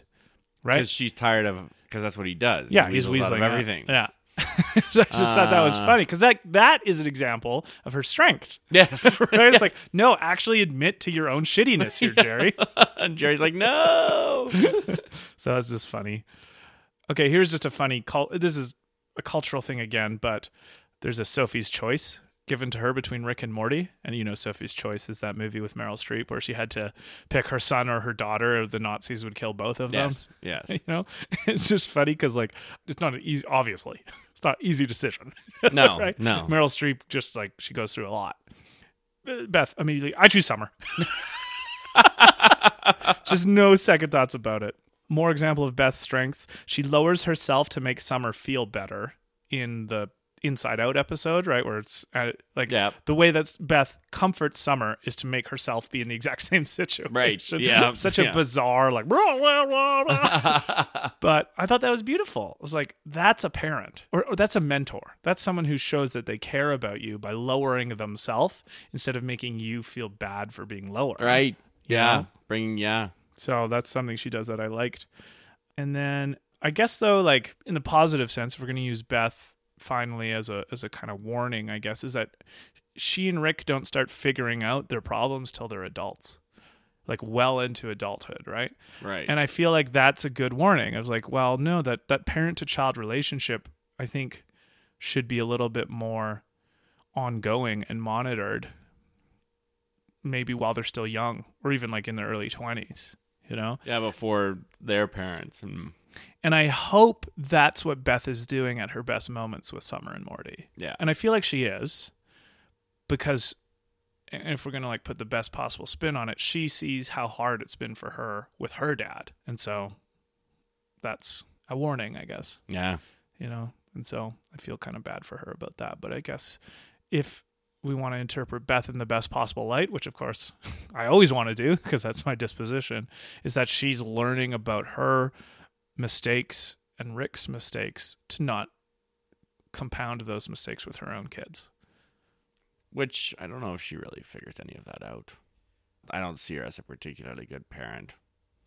No, you don't think she's got a... You don't No. think she cares about Morty and Summer? Caring is not my rubric for a good parenting, I wouldn't say. Well, then how do you think she's failing Summer and Morty? I think she's overly consumed with her own shit. Pretty much through the whole show. And everything's about Beth. Right. Not a lot about Morty and So you don't see a kind of growth in her in the later seasons? A little bit, but I mean, I think that's part of the trope too, is that maybe she's a bit of a mess. Sure. Well, maybe this is the kind of thing that we'll see development on. Yeah, hopefully. If there's more seasons. I guess we'll see. Yeah. Because I think, well, even if it's not what Beth does, this is like the idea. Yeah. Right? It's like, yeah, well, that's the idea that we want. Don't let your childhood become destiny for somebody else's childhood. Yes. Right? Yeah, I think it's like my dad always said, I've taken it this far. Mm-hmm. It's your job to take it further. Right. And in that case, he's talking about relationship with kids. Sure. Hey, everybody. Dave and I just want to take a second to say thank you for listening. Making this podcast has been a great experience, and we really appreciate all of you who choose to spend some time with us. Part of our goal is to be super open about everything we talk about on the podcast. If you have any questions, concerns, thoughts, ideas, feedback, clarifications, or praise, please send us an email at reallytruefiction@gmail.com. We would love to hear from you. Also, if you get your podcasts on iTunes or Spotify, don't forget to subscribe to the show so you get notified when a new episode is released. If you feel so inclined, please leave a rating or review on iTunes. That is a really good way to help new listeners find the show. And please pass the show along to anyone who you think may enjoy it. Again, thank you so much for listening, because as I'm sure you have gathered, we love talking. All right, now I kind of want us to foray a bit into some of the auxiliary characters of the show that either make an appearance, and a very strong one, or a recurring appearance. So the first one that I noticed is Scary Terry, the 80s knockoff of Freddy Krueger from Nightmare on Elm Street. And what I liked about that is that he actually changes. He changes his tune, and it's when Rick and Morty make him feel good about himself. Right. So I think the lesson on him is, I guess, get to know monsters. Because you never know. You never know if you can save them. If you can save them. Oh, okay. And I like that. Yeah, and so that was good. my Scary Terry thought. That is a good episode too. It's When so they keep, good, Like yeah. I love how tropey. I maybe it says something about me, but I love how tropey Rick and Morty is. Totally, yeah. Like they go into the Inception thing and they just embrace it. Yeah, Like, yeah. And they're just in it. Yeah. It's like, okay, well, I'm not going to quibble too much with the rules of the universe now. No, Let's go I'm solve just the gonna do problem. it. And very creatively, hey? Yeah. Because it's like almost, the Rick and Morty trope is almost to ignore tropes. Yeah. Like, it's like, Well, it's do the it heist so one, differently. Right? It's like, oh, we're gonna make fun of this and ask him interesting questions while we do it. And yet still at the end, it's, as it were, Rick incepting an idea into Morty's Yeah. mind. Yeah. Which is like the heist backing up 100 degrees, whatever. Snuffles, the dog from season 2, Oh, or from the yes. second episode ever, where Rick makes Snuffles smart because Jerry wanted him to be smarter for not peeing on the rug. So Snuffles becomes basically like A super a genius super genius. takes over the world. And so I thought this is an interesting meditation on speciesism and our taken for granted ethics with animals, because this is a very topical concern and interesting. There's two parts. There's the speciesism of Jerry thinking he's better than the dog because the dog pees on a rug. And so careful, don't pull on that thread, Jerry. Yeah. Right? Yeah, where does that go? But then Snuffles also doesn't kill humanity because Morty was kind to him, you know? And he loves Morty. Hmm. So I thought Snuffles was an interesting character Yeah. in all of it. I think it also reflects on our relationship with our pets Mm-hmm. in a very interesting way. Yeah. By A, making fun of how much money we spend on our pets, Yeah. but B, saying, really, are we treating them appropriately? Right, Like, yeah. Yeah. Yeah. No, I mean, I remember one time, like a trope in a movie is you know a villain by what they do to their dog, Right. right? Yeah. If someone kicks a dog or is mean to a Then dog, you know they're the bad awful, guy, yeah, right? So yeah. it's like a way of psychologically priming people. And I was like, yeah, I think there's something there that I don't know enough about, but that was interesting with Snuffles. So we have to talk about the Meeseeks a little bit. Right. Right. I thought they're a total encapsulation of Rick and Morty humor. Even just the sound of their voices is such a Rick and Morty style of joke, isn't it? But I liked this part where they say, having a family doesn't mean you aren't an individual. Right. And I thought this is the kind of advice you might give yourself if you weren't you. So I've always like operated under the idea of like, well, what if I wasn't me, what advice would I give? Like if I was a friend and I was going through this problem, what advice would I give? Because there's like, I think Sam Harris talks about a huge part of wisdom is just being able to take your own advice when Right. it applies to your life. But you have to actually like turn have it to around. feel the Yeah. experience of it. There's two parts. So I just want to talk about this. Like having being a part of family doesn't mean you aren't an individual. Because I think that's kind of part of what the Smith family is struggling with. Right, it's because the they're beginning of the because show. of, and I think arguably because of Jerry and Beth's codependency, Right. it really plays into their Mm-hmm. whole family. It has to be a unit because if there were individuals, then, Yeah. Good point. Well, I mean, if particularly Jerry was an individual, then he wouldn't survive, as we've already pointed out. Well, and I think that there's an art into finding how to remain interested in your own endeavors while you have a responsibility of a family. And it's probably a lot harder when your kids are little, but as they're growing, I think expanding that. I think that's the most Individual. the most common failing, particularly of fathers. I think Sure. is that they really struggle to do that balance of being there for their kids, but Right. also pursuing whatever it is, even the career that's sustaining their children. Sure, like, right? sure, Like sure, that's yeah. the hard part, right? Is as parents, it's not just. You can't only think about the family side of things. You have to think, well, how do I keep them clothed Yeah. and fed, and Yeah, maybe yeah, even yeah. send them to university, right? Like, Yeah, good point. Yeah, I guess it's hard, but it's something worth thinking about and remembering. And then they try to kill Jerry because Jerry wants the Meeseeks to help him yes, improve his golf by swing 2 strokes. by 2 strokes, and they can't do it because he can't And improve. they don't want to continue existing. So there's they have that line, we're not born into this world to find meaning, which is a hilarious take on like the anti-person. Yes. Right? Because Yeah. it's the person has to find meaning. The Meeseeks doesn't want no, it. they're It's like, too they're much like for we've them. been here way too long. And then the Meeseeks get so many other Meeseeks out of the box to help them find and save Jerry. It's so funny. And then they decide that the only way that they can help Jerry's golf swing is to kill him. Right. Because that's the only thing I'll make it better, and then they can disappear because they've done their job.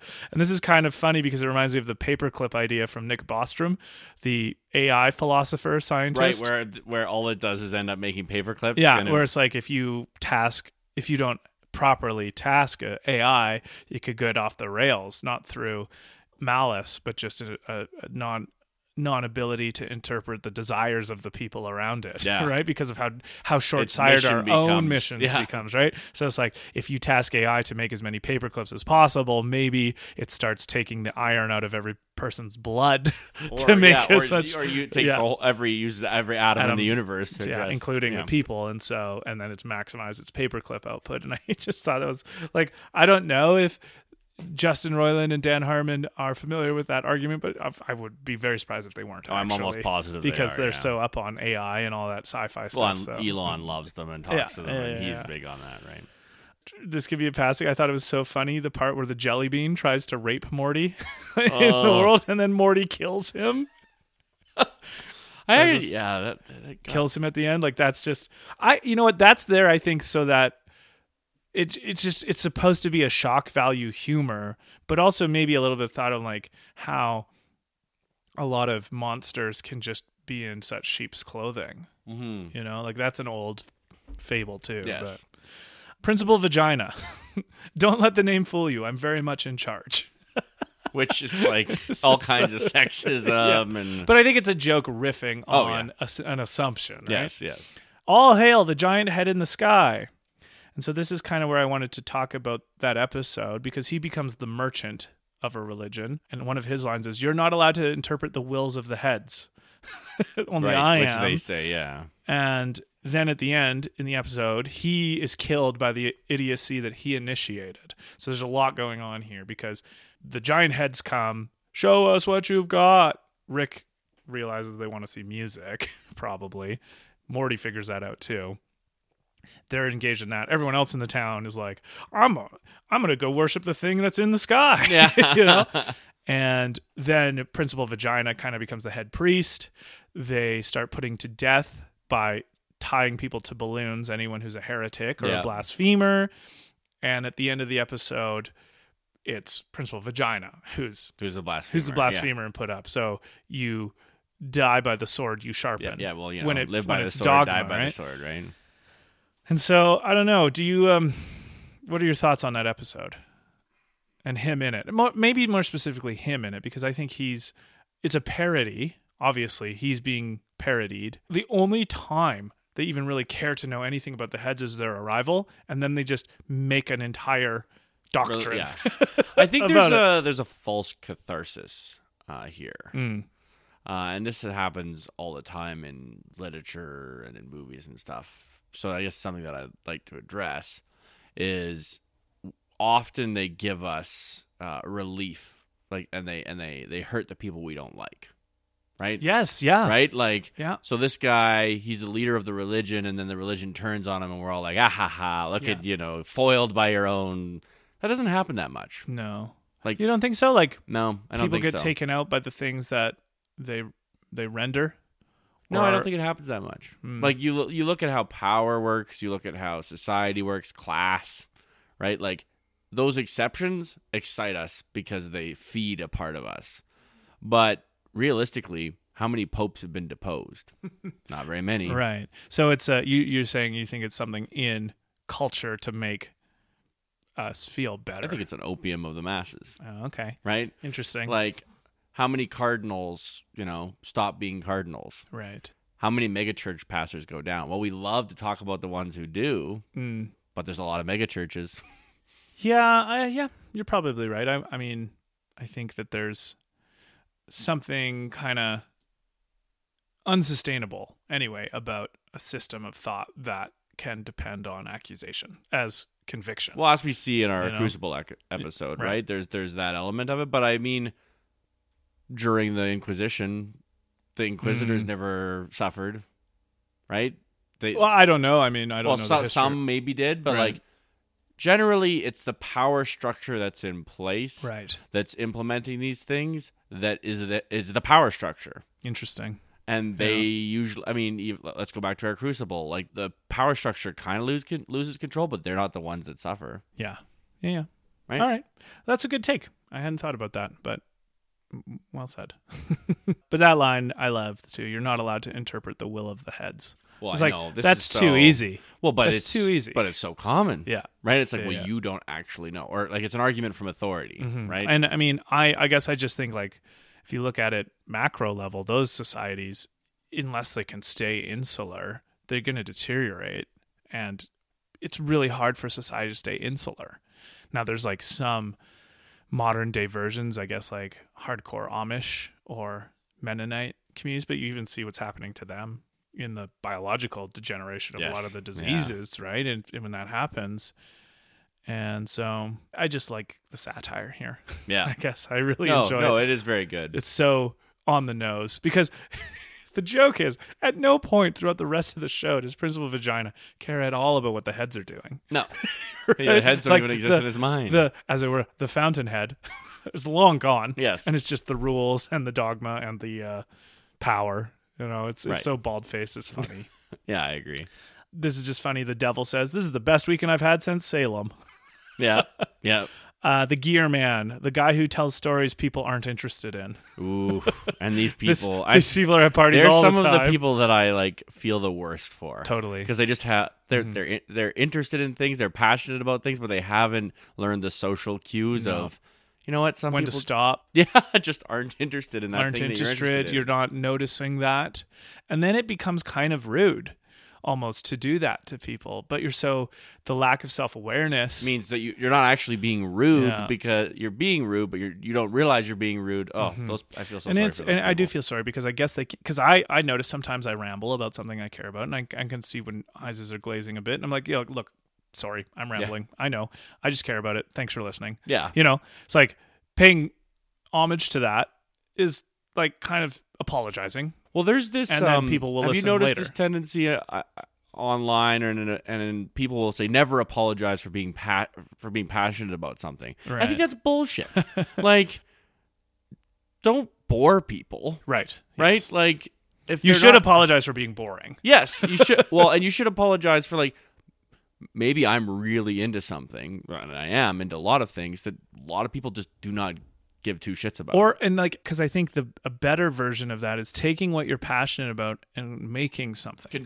Creating yes, something, yes. and then finding the people in the market interested, not just soliciting the ear holes of anyone around you for whatever it Yeah. is you want to do. Let people access it how they want to, but don't Yes, force it upon them. exactly. Yeah, and Gearman can't know that.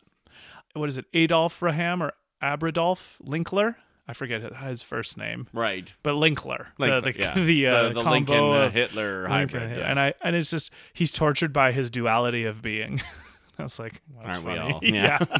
Bird person Loyal interpreting friend. Wubba Lubba Dub Dub. I am in deep pain. Please help me. And I love Bird person because he reminds Morty of what Rick is capable of. So Bird person is actually, because we see him at the end of season 1 for the first time, he's the character that contextualizes Rick a lot for Morty.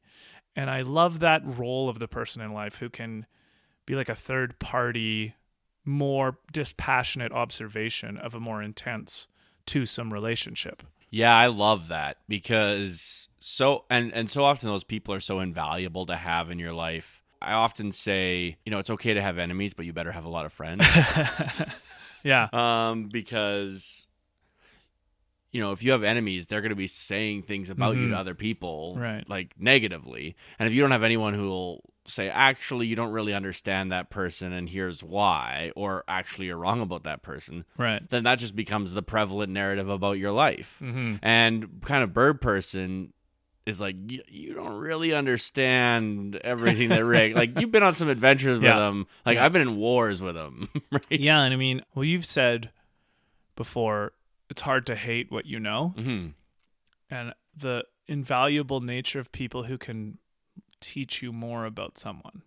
Like, it's just, Well, it's kind of interesting those to are the hear. best friends because they can teach you about yourself. Well, too. and you can imagine too, like when people tell you stories about the stuff your parents did when they were younger or before you were born. Like, that's fascinating, because it's just maybe parents are a special case, but they just play a role in your life where you, in a way, you just don't really care about them before you.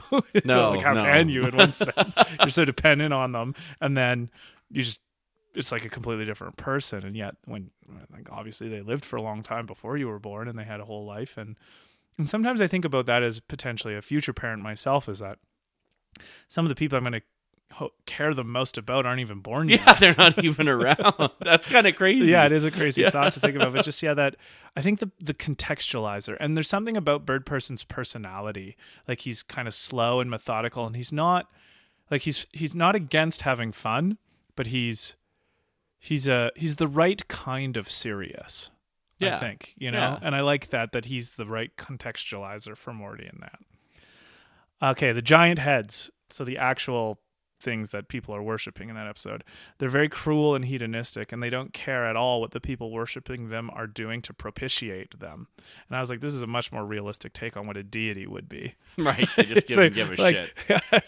Because one of my major critiques, and it's not mine, it's like mine, like this goes back to Aristotle. I think I mentioned before on an episode, like if there was a entity that actually possessed things like omnipotence, and I mean the giant heads aren't exactly omnipotent, but they're so much stronger than people that it might as well be. Yeah, they're it's that sufficiently advanced. Yeah, indistinguishable from magic. Yeah, that what would you care? And I mean, it's like, in a sense, the comparison is, I mean, and ants are very developed. Like, how can I care what microbes are doing? Well, yeah. Well, I think.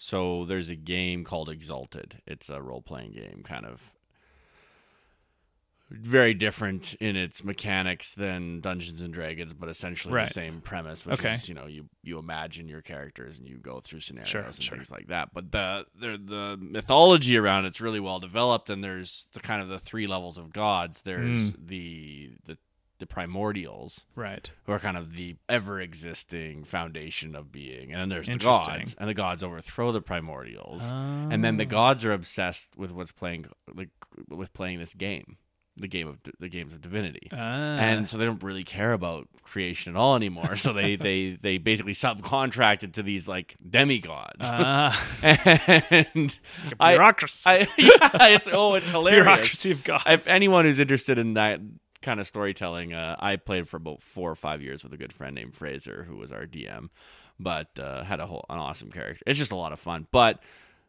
one of the things that mythology always made me think of is, like, why do we think the gods care about us? And I think a lot of it comes down to that David Foster Wallace idea of all of our lived experience, we are the center of everything. Yeah. And so it's very easy to project that conception of reality onto the universe. And I think there's, in a historical sense, the gods provided an explanation for phenomenon in the world that there wasn't any explanation for. Yeah, which I think, I mean, we want to know. Yes. As humans, we want an answer to our questions. We're pattern-seeking mammals. Yes, exactly. It's important. We've riffed on that forever. We need to find patterns because actually the patterns keep us alive. Yes. Oh, no. Like, I don't think the pattern seeking is bad. Yeah. And I mean, there's obviously interesting debates here in evolution and biology of like, well, are these pattern-seeking things that we construct entities out of, are they a feature or a bug? And all. It's like interesting, but yeah, I liked the giant heads because they're like, if you actually think about how big the universe is and the multiverse in Rick and Morty, like what would you? Yeah, play a song I like. Yeah. Zeep, the guy who creates his own miniverse in the miniverse yes. Rick makes. He's a bit of an asshole too, but I wanted to make the point here that innovation is to be competed with, not snuffed out. So, which is kind of what Rick does. Well, Rick initially wants to snuff him out, yeah. But I get frustrated with the notion of harassing a good idea because it's going to make you appear to be the one who didn't have the good idea. Like, I'm much more an advocate of, okay, if you're in a field and someone else does something that is kind of within what you should be doing, instead of harassing that person or harassing that idea or trying to snuff it out to save your own ego, no, go take the next step in that endeavor. Right. Like continue the creative process. And I don't think this is utopian. Like this is how competition in a free market is supposed to work, right? Yeah. Like this is actually how capitalism is supposed to work. Make you better because you have to be better to survive. Exactly. And this was like Jonathan Haidt talked about how the two stories of capitalism. He's like, people say capitalism is all about competition. I've never seen people work together better than under capitalism because of the desire to innovate in the field. And yes, you're competing against maybe another company, but if you can make it as fair as possible, and it's not perfect because humans are not perfect, but to make our systems as fair as possible for innovation, it's the responsibility then of, I think, the individual to not be threatened by an innovation in their field, but to try and enjoy it almost. Like find the aesthetic beauty of something.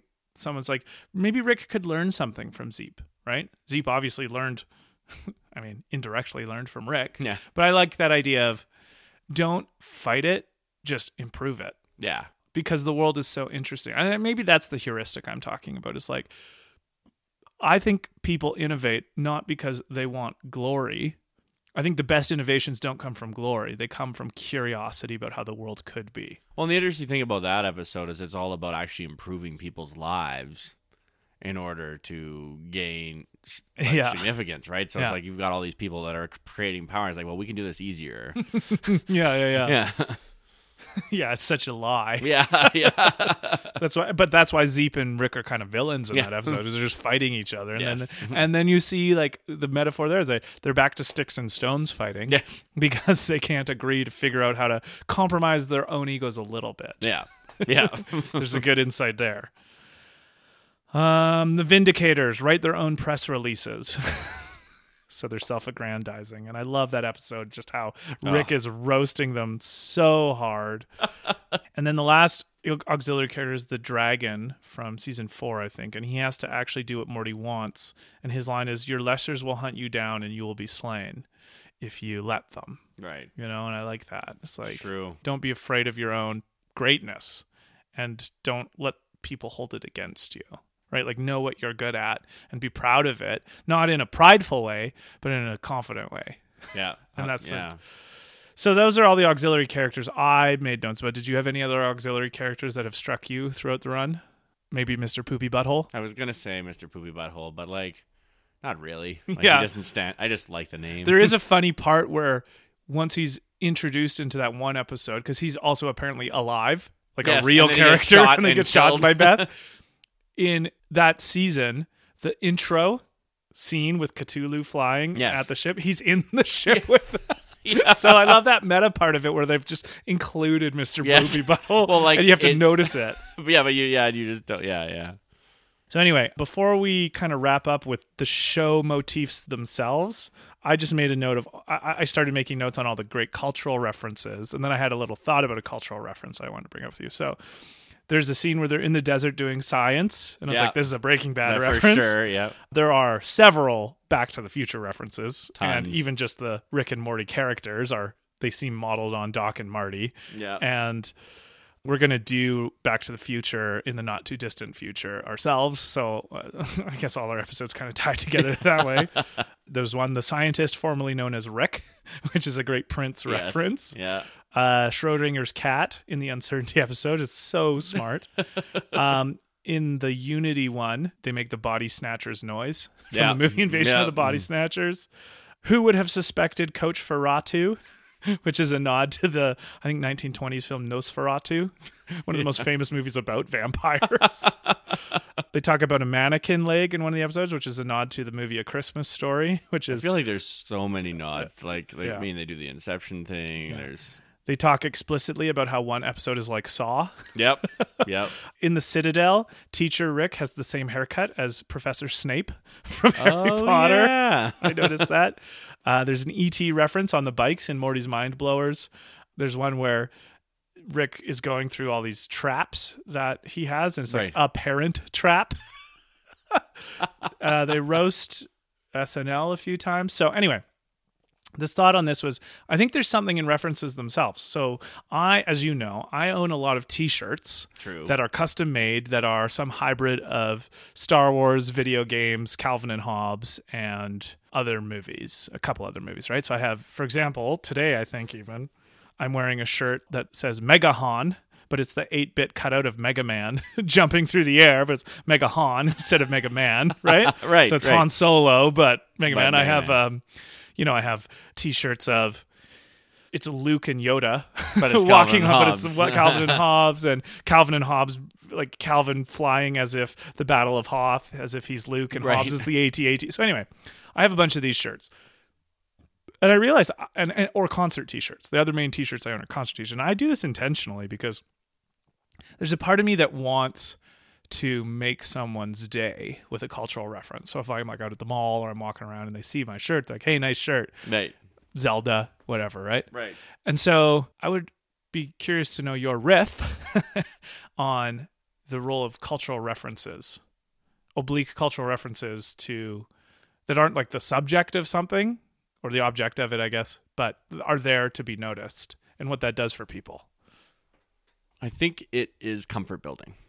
I think that the reason we do it, the reason we even have something called pop culture, is that it in some way unites us in commonality. Like, Yes, it yeah. gives us something to talk about. Mm-hmm. It gives us something to think about. And usually it's a boiled down universal emotion that we can all feel. Right. I love references, but like I've also found that communities are built around these kind of things. Sure. Yeah. Right? So you find someone who enjoys the same fantasy book series that you do. You have a commonality between the two of you that doesn't exist with other people because you don't have the language, right? But it's like anything. And I think the reason we like references and the reason that they make us happy is because it's like, oh, I know, I see what you're doing there. Yeah. Right? It's Yeah, that yeah. moment of, oh, I also love that thing. Yeah. I also love that band. Yes. Yeah. So, And there's a deep psychological thing going on there where I think it's like tribe building. well, that's what I mean. I Right? think it's actually way down in the very depths of our biology. It's Yeah. like we need to find reasons to get along. Yeah. And I think the shadow side potentially is the impetus to exclude. Yes, I think exclusivity is the problem, Yes, right? Because yeah. often it's like, well, we're real fans. It's that idea of I'm a real fan, Yeah. and you're just a pretender fan, Like, Right. Fuck that shit. Well, Like, and I mean, actually, Steven Pinker's written a little bit about this too, of the psychology of the fan. He uses the example of someone at a concert, like someone near the front of the stage at a concert, yelling out in between songs for the band to play a really obscure early song Right, that no one right. knows. And it's Yeah. the band themselves, if they hear it, kind of chuckle and be like, no one knows that song. Yeah. Really, the fan isn't requesting that song. What the fan is doing is Is showing what a fan they signaling are, to yeah. everyone around them how good of a fan they are and how much more they know about the band than you do. I hate those people. I can't stand them. Yeah, so I think that that's like the part of it to be wary of, but the abundant or the beautiful part about it, I think, is how you can signal to other people that there's something, I love what you love. I want to find you. Let's share in that love. Well, I think one of my favorite things with references is when people find out that you like something and then we'll weave it into the conversation Right. to show, hey, I like that thing too. It's I like doing that with people. totally, and it's the icebreaker of parties when you don't know someone. So like I've gone into parties, I see someone wearing something Montreal Canadiens or Star Wars related. Like, okay, instant conversation we can have. Yes. And I love that. Yes. And or if they make a joke about a movie, I'm like, oh, you like this kind of movie? So do I. Like, Yeah. Good one. And so I think cultural references are emergent icebreakers socially for new friends. Yeah. You know? No, I love So that. Well, that's when used properly, that's how they Yes. work well. yeah, I with- agree. When you don't have the exclusionary. But there is a trick there where it's like, it might happen anyway. Like someone might feel excluded even if that's not your intention. Or people who don't get the references Yeah. often feel excluded, I think. And I actually have come up against that quite a bit in my life where most people don't talk about it. But I knew a guy in Korea who was quite actually critical of my social style and way of talking because he thought it was very exclusionary because of the kind of vocabulary I used and the things I talked about. And I couldn't say it any more clear. It's like, I'm not trying to exclude people. I'm just curious about the world. Right. And that's what's interesting to me. I'm sorry if that's how it makes you feel, but I can't compromise on my own curiosity. No. Right? And so it's like, Someone's always so gonna that's, find a problem but that's with why it. it's tricky, because some people can use cultural references intending to exclude others, and some people can just feel excluded even if that's not the intention of the person. And that difference is hard to see, super important to make known. Yep. You know? So Yep. maybe that distinction will be useful for somebody out there, because that's the one I use. And because I know the difference, because I actually was at different times in my life intentionally Excluding exclusionary. people with Yeah, it's that, like yeah. I want to find the other knowledgeable people on this subject and fuck the rest kind Right. of thing. I'm not interested in you, and I'm actively not interested in you. I was like, grow up, Luke. So, okay, moving into the final bit of all of this, which is just the show stuff, Rick and Morty stuff. So, one thing I love is the trope of everyone talking over other people while they're talking and stuttering, right? Like, the dialogue of this show is hilarious. Yeah, because it's there's very realistic. always times where people are talking at the same time. Rick and Morty stutter a lot. Rick Yeah. because he's drunk, Morty because he's an adolescent. Yeah. Doesn't have a I don't know lot of about verbiage in you. it. I guess I don't stutter very much on the podcast, but I do find that sometimes my brain can't, in just a regular conversation, particularly a work conversation, it does take time to... Sure. And it will take time for my mouth to catch up with my brain, or my brain to catch up with my mouth. Well, I think it's my guess is because there are a lot of times where you have a patchwork idea of what you think about something, but when you have to articulate it, it all has to become conscious, which means you have to figure out the right words and then the right synonym, Yeah. and then the right uber synonym. So then you might, right? And then Yeah. then you go, Yeah. because that gives you that extra whatever second to get through things. So I think in real life, stuttering is often a placeholder for finding the right word. Yeah. In Rick and Morty, it feels a lot more like kind of part of their characters. Yeah. But I True. think it's funny. Like Yeah. it's hilarious in that they're basically breaking all of the stereotypical rules of how to make your characters talk to each other in a show, and it's part of its charm for me, not part of like, oh, that's annoying. It doesn't seem annoying. No, and Yeah. that's why I It's- kind of it like flows well. it reminds me of The Big Lebowski. Yeah. Not exactly, but how The Big Lebowski is a movie where It's a great movie. the dialogue style is completely unique. Take everything you learned about how to have your characters talk to each other in a movie and do something completely different. And that's The Big Lebowski. Yeah. You know? Yeah. Like characters cutting themselves off mid-thought to talk about something completely different in a total digression and then never going back to the original thought that they had. It's just more realistic, I think, about, as you say, about your work example. Like, the way people converse in real life is just messier than it ever seems on TV or movies. Right. Way like you said, messier. you had that memory where you were 7 or something, and you're like, wow, real life is just not like the movies. No, not at all. I love that this show proves that intelligent humor can work. So I think this show is a real life example of highest common denominator Yeah. humor. Like we talked about in the first episode. I agree. Yeah. I enjoyed how they started to include Summer more. I thought Yep. that was a good show choice. I actually really liked that.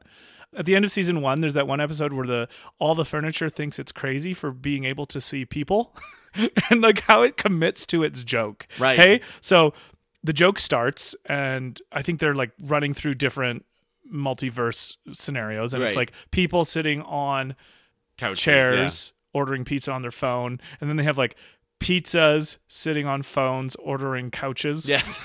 Yeah, And like- then it's like phones sitting on people ordering or something, Yes, right? Like, yeah, it's like yeah, pizza, yeah. whatever There's all the kinds combinations. of, like all these combinations and permutations. And yeah. the thing is, the joke starts and then just continues, and they don't make a point of it. It has to be noticed. yes, right? They're- Like yeah, that's something Rick and Morty is so good at, is that committing to their own. This is like not just Rick and Morty. I love movies or shows that will have something in the background, not the subject of a shot, but able to be noticed by an observant viewer. Yeah. And that is actually part of the joke. story Yeah. and part of the joke. So like, I like horror movies that show monsters that aren't the object of the shot or the subject of the shot. I'm not sure the right language there, but they're in the background, right? So like in the movie Insidious, there's a lot of great scenes where one of the main characters is like walking through the house or standing somewhere, and like there'll be something that shouldn't be there in the corner. It's just you walk past and you only see it for a second, right? Or it's like standing behind something and you can only see it. It's not a jump scare because it's not the point of the shot. Now, Insidious does have a bunch of jump scares, but it also has a lot of that. And I love horror movies. Good horror movies do that really well. Well, that's not supposed to be there. What's that? Yeah. It's not the subject of the it's shot. Uncanny, right? Yeah. And Rick and Morty does this really well. Where there's lots of things that are like, that's weird. Why is that there? And then it's like, oh. Yeah. And the nice thing is that they take jokes from the past and they throw them into like just randomly. Yeah. Like it's so self-referential. That's why it's only pseudo-episodic. Yeah, because it's right? constantly self-referencing. Yeah. Okay, in season 2, I love this part. It's the episode with Unity again, and everyone starts fighting over their stupid differences, like what kind of nipples they have when they're not Unity. And this is part of the ugliness of people being free, but that's the whole point of more hard work for people's freedom. And I mean, it's a little bit of Freud's narcissism of the small difference. Like they fight over their nipples, right? But I think people do fight over stupid. I think it was our Huck Finn episode. We talk about the liberal dilemma. Yeah. And part of the liberal dilemma is like what to do with the fact that you're advocating for the freedoms of people who will abuse those freedoms in one form or another. And the kind of ultra, I don't want to say conservative, the ultra authoritarian response to that is, well, no freedom. Yeah. And the liberal response, at least like philosophically, if we go back to like the kind of John Stuart Mill, even Adam Smith version of liberalism is, no, we wearily defend that freedom. Even though knowing that people will be shitty and they might fight over their nipples, because this totalitarian way of doing things actually brings a lot more misery than this other way. And if we give freedom, there's lots of work to be... checks and balances that happen with freedom that don't happen with authoritarian. And there's work to be done. And there's an opportunity cost of not having people who follow the rules being able to flourish in a way that was part of what we want in life anyway. Like in South Park at the Citadel of Ricks, he hates himself the most. Yeah. Like Cartman hates Cartman the most. Yeah. It's just so funny. Such a great insight, always. Oh. Like the person you would hate the most is probably you. Oh, I had a friend say this to me recently because I was going through something with another friend and was really upset, and I called my buddy and I was like, I hate this thing that this person's doing. Sure. Like, no, you don't. He's like, you just hate that you see yourself in it. Right, yes. Because he's like, you can pity people who have vices that you don't have, but it's hard to hate someone who, unless they have the things that you hate in yourself. Yeah. Here's a point I know you'll love. The government collapses with no economy. Yep. Yeah. And I agree. Like, I think it's foolish to think money is not important. I mean, it's not, okay, that's a truism. It's foolish to not think people who say money isn't important aren't also motivated by money. Oh, yeah. Yeah. And motivated by money, A, but B, by power, right? Yeah, because they think that power is more useful to them on an individual level than money would be. Because you'll find that the people who want to control everything nowadays, in my humble opinion, are not the people who have a lot of money. Right. Those people just want to continue on. Yeah, I agree, but it's like it's less drastic than that. Even is that money makes society function. Yes, well, you cannot have like it is the grease of the wheels. It's the engine. It's the energy in the machine. Well, and I think what is the useful distinction there, and I'm pretty sure the Bible actually even phrases it this way: is that it's not money is the root of all evil; it's the love of money is the root of all evil. So if you make money the end goal of your pursuits, that's when things get off the rails. But if you realize money is the kind of thing that is a means to other ends, but it's an important means because it's what kind of prevents violence. Like, it's that simple to me. Like, an economy prevents violence. Yeah. A functioning economy prevents resentment, build up, something to work towards. And I bring this up. I mean, I often say, because whenever there's a hard budget at work, it's like, well, I wouldn't work for free. So we need to be understanding of budget cuts if it happens. And if it's something we don't like, we need to figure out an innovation. Well, that's the answer, right? Yeah. 100% the answer. Because if we're not innovating, I say that there's two ways of looking at money. I don't know if I've mentioned this before. I might have. You have like off podcasts, but Yeah, talk so a little like bit there's about it two now. ways to think about money, in my opinion. Money is something you create, or money is something that another person gives you. And I think a lot of people think of money as something their employer gives them. Right. But that's actually not what's occurring. That is not the exchange. The exchange is not someone has and they give. The exchange is you have something that you give them. Like whatever you do in your job. Yeah, whatever you do The for value given your time, creating a product, whatever it is, you apply your labor to that thing, and then you are given what would arguably be a compensation for what you have exchanged. Yes. Money is something we create. All of us create with our action in the world. Yes. People are like, well, some people don't deserve to be that wealthy because their conception of money is not value creation. For example, let's take Apple, for example. Everyone loves their iPhones, right? Not Yeah. everyone, but like A lot of people do. billions love their iPhones, Sure. right? And that value that has been created in my life by having access to knowledge, by having access to Wi-Fi, by having access to videos, like people are like, oh, $100 a month for a cell phone bill is too high. And I'm like, well, I spend 10 hours a day on this thing. Well, that's for yeah. work and stuff. But Yeah. I guess my point is the value that has been given to my life by that is huge. Mm, And just because someone else has figured it out, someone else has mass produced it, doesn't mean that, right. that they aren't giving me value. And therefore, I'm willing to pay for that value. Yeah. Now, I guess the problem stems from finance that isn't related to value, or borrowing or loaning, and like Well, the there's a whole lot of- world of things, a There's a lot of finance world gambling that I in don't the know financial about. world. Like Yeah. I wrote a whole paper on derivative trading and how we've created these false markets. Mm, And like the counter argument to that, the Randian argument, let's say, is that the value that's being created there is stabilization.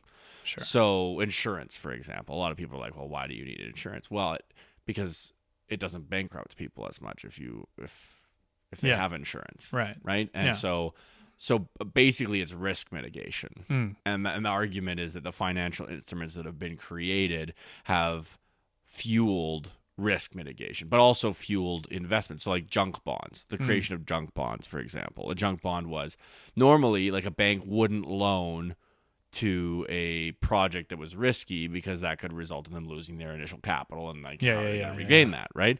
Well, a junk bond is saying the risk is high, but we know that, and therefore you're going to pay us more interest on this loan than like a bank would charge, simply Right. because we know that. And the end result has actually been a whole bunch of innovation on these riskier plays that people make because they actually have been given the opportunity to Right. succeed. And so and like arguably the greatest wealth creation period in human history has actually been the last 30 years. Yeah. Where we've seen an improvement of human comfort and life that we've never before experienced. So it's more complicated than just like, because value creation is also so ethereal. Yeah. Like, what is value? And like you get into all kinds of questions there. Mm, But I do think risk mitigation, I guess, is an example of something that's actually quite valuable that is underestimated by the general population. So this is super interesting. So because you know a lot about this, where does potentially money go off the rails? Well, Like, when is it too far? Well, so Piketty wrote a book called Capital in the 21st Century, and his critique of money was that, and this is actually kind of the Marxist critique, only it's better defined. But okay, let me backpedal here. Sure. I think I've said before that I think crony capitalism was where it gets off the rails. Actually, when you use the power of the state to limit competition in order to solidify your position. There's an idea that Buffett talks about called a moat. It's an idea in business, and it's essentially your advantage. Like, you create a moat around your business that gives you an upper hand against everyone else. So like it's hard to overcome. It's that, startup cost that becomes prohibitive. But that's okay if it's built within an ecosystem that encourages competition, because eventually the Apples are going to take out the Nokias. Eventually the Facebook is going to take out the MySpace, right? That's good because that's evolution, that's development. But what's bad is when the power of the state, and I guess this shines a light on my own ideology, but like that when the power of the state is used to keep competition out in order to create monopolies or oligopolies, and then that is when wealth begins to be concentrated and inequality increases. Because if opportunity is more limited, then that means that certain groups are going to inevitably become wealthier. And we are seeing this happen now, particularly in the United States, even worse in Europe, because the utilization of force, which is what the government fundamentally is they have a monopoly on force, to create regulation that limits innovation results in inequality. So I would say, where does money go wrong? Money goes wrong and then on the flip side, money goes wrong when there's a tragedy of the commons, right? So when people are making money, but they are in some way reducing the quality of life of others in order to make that money. So we're talking about pollution, right? We're talking about forestry practices that just destroy ecosystems. Things that are zero-sum things, overfishing, these things, right? That when there's no regulation. So as much as I just said that regulation can be utilized, which it is, to stifle competition, regulation, I mean, it's a shadow side of. The shadow side of regulation is being manipulated by powerful people to enrich themselves, which I see as the danger of socialism. But on the flip side, unregulated industry, there are people, wolves, that are all they care about is themselves, and they're greedy, and they'll destroy anything to make a profit. And they wouldn't be able to take into any kind of mature consideration a long-term environmental effect that might hurt the profit of the company maybe 30 years from now. They don't when care they're about long that, gone. especially when they're like. And this is the same problem we have with politicians: is they think in election cycles, businesses think in quarterly reports, right? Yeah, right. Whereas these are all. I mean, humans have souls too, right? And that's something. Well, whether they do or don't, I guess, is unimportant to. I know what you mean. In their human dignity and the dignity of the individual person.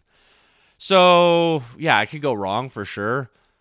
There's a lot of different ways it can go wrong, but I'm glad we aren't in a barter system anymore. Yeah, definitely. It's so complicated. You could spend your whole life thinking and talking about money. I highly recommend. And the economy is so important. Yeah, Neil Ferguson's The Square in the Tower. Square in the Tower, because it's a so much of our history is about politicians and leaders, but there's a history of the world of markets that is fascinating. So yeah. Well, if you're interested in more of that, please contact David. And I agree. Like I part of my growth, I think, is realizing the importance of money, and the importance not of money itself, but the underlying kind of form of trust that it represents. Like, you have to trust people will pay their bills, and it's another cost if they won't for you to track down there. So it's like the money to me is a symbol of the trust reciprocity humans need to improve their lot in the world materially and often potentially socially. And you motivate that trust by promised reciprocity of value. And so that's not greed, right? Like that's the problem, is that the association with any desire for engaging in an endeavor where you are going to make money as a synonym for greed is nonsense. Yeah. But it's like any bad critique, there's an element of truth in there that needs to be fleshed out to improve the overall endeavor, I think, right? So that's what's cool about your thoughts on, like, there are forms of regulation necessary because of the blind spot of particular versions of things, right? So anyway, in season 4, I thought it was funny, the episode where there was a problematic hologram word usage. There's a hologram of Rick because Rick has been killed. More used, and I was like, well, we need a real Rick. And the hologram's like, it's a bit of a problematic word usage because you're assuming holograms are real. right. And so it brought up to me the idea of concept creep, which is out there in the world now in the last couple of years of things being like a concept moving beyond what it originally was used for. So microaggressions are a good example of like aggression being I'll punch you in the face. Microaggression being like, where are you from? The utilization of these concept creeps for something else. Like even just using the word aggression in microaggression connotes a particular mental orientation of the person doing the aggressor. Yes. Which could be very different than their actual intention. Aggression is something that has to have a psychological intent. Yeah. Right? And a microaggression, as it were, could just be like a confusion of tact or etiquette, but there's no malice there. Yeah. So to even use the same word is a concept creep, I think, right? And right. so I think they're making a joke here about the problematic hologram word. Oh, I think so. Yeah. Which is so good. Same episode, and Rick keeps coming back in different forms, but it's always some fascist. It's always like Hitler Rick or Nazi Rick. He's like, when did this shit become default? I was like, very funny and very topical. Yep. Rick has experience machines for everyone, so there's a little nod of the hat here to Robert Nozick, the philosopher who came up with the experience machine thought experiment, which is essentially then the progenitor to the movie The Matrix. Like, How would you feel if would you take the red pill or the blue pill if you knew that your whole experience would be manufactured for you as opposed to quote unquote real? And yet, but it's so funny. Rick is just doing that for everybody. Just for everybody. There's the dating app episode where everyone is just chasing their latest match. Yeah. And it's the death of intimacy, which is what is being critiqued again. Like Rick and Morty has a lot of heart to it. Yeah. Because in that episode, they're basically saying like, look, this dating app culture removes intimacy from people's lives. And that's really what they're chasing. So you're being a fool. Yeah. And then final thoughts on Rick and Morty, David.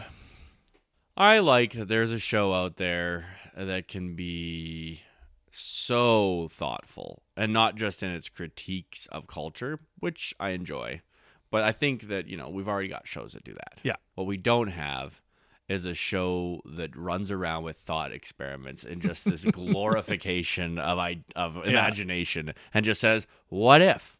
And with Rick, a voice going through these thought experiments with just the most, even if it's not caring or moral, the most honest take on all of them. Yeah, I think I love what you said in a previous episode where you said it's the show that the internet needed. Yeah, definitely. And I think fans of this show and the love that people have for this show is evidence that this is the show that the internet needed. Sure. So let's do something a little predictive here. What do you think the legacy of this show will be?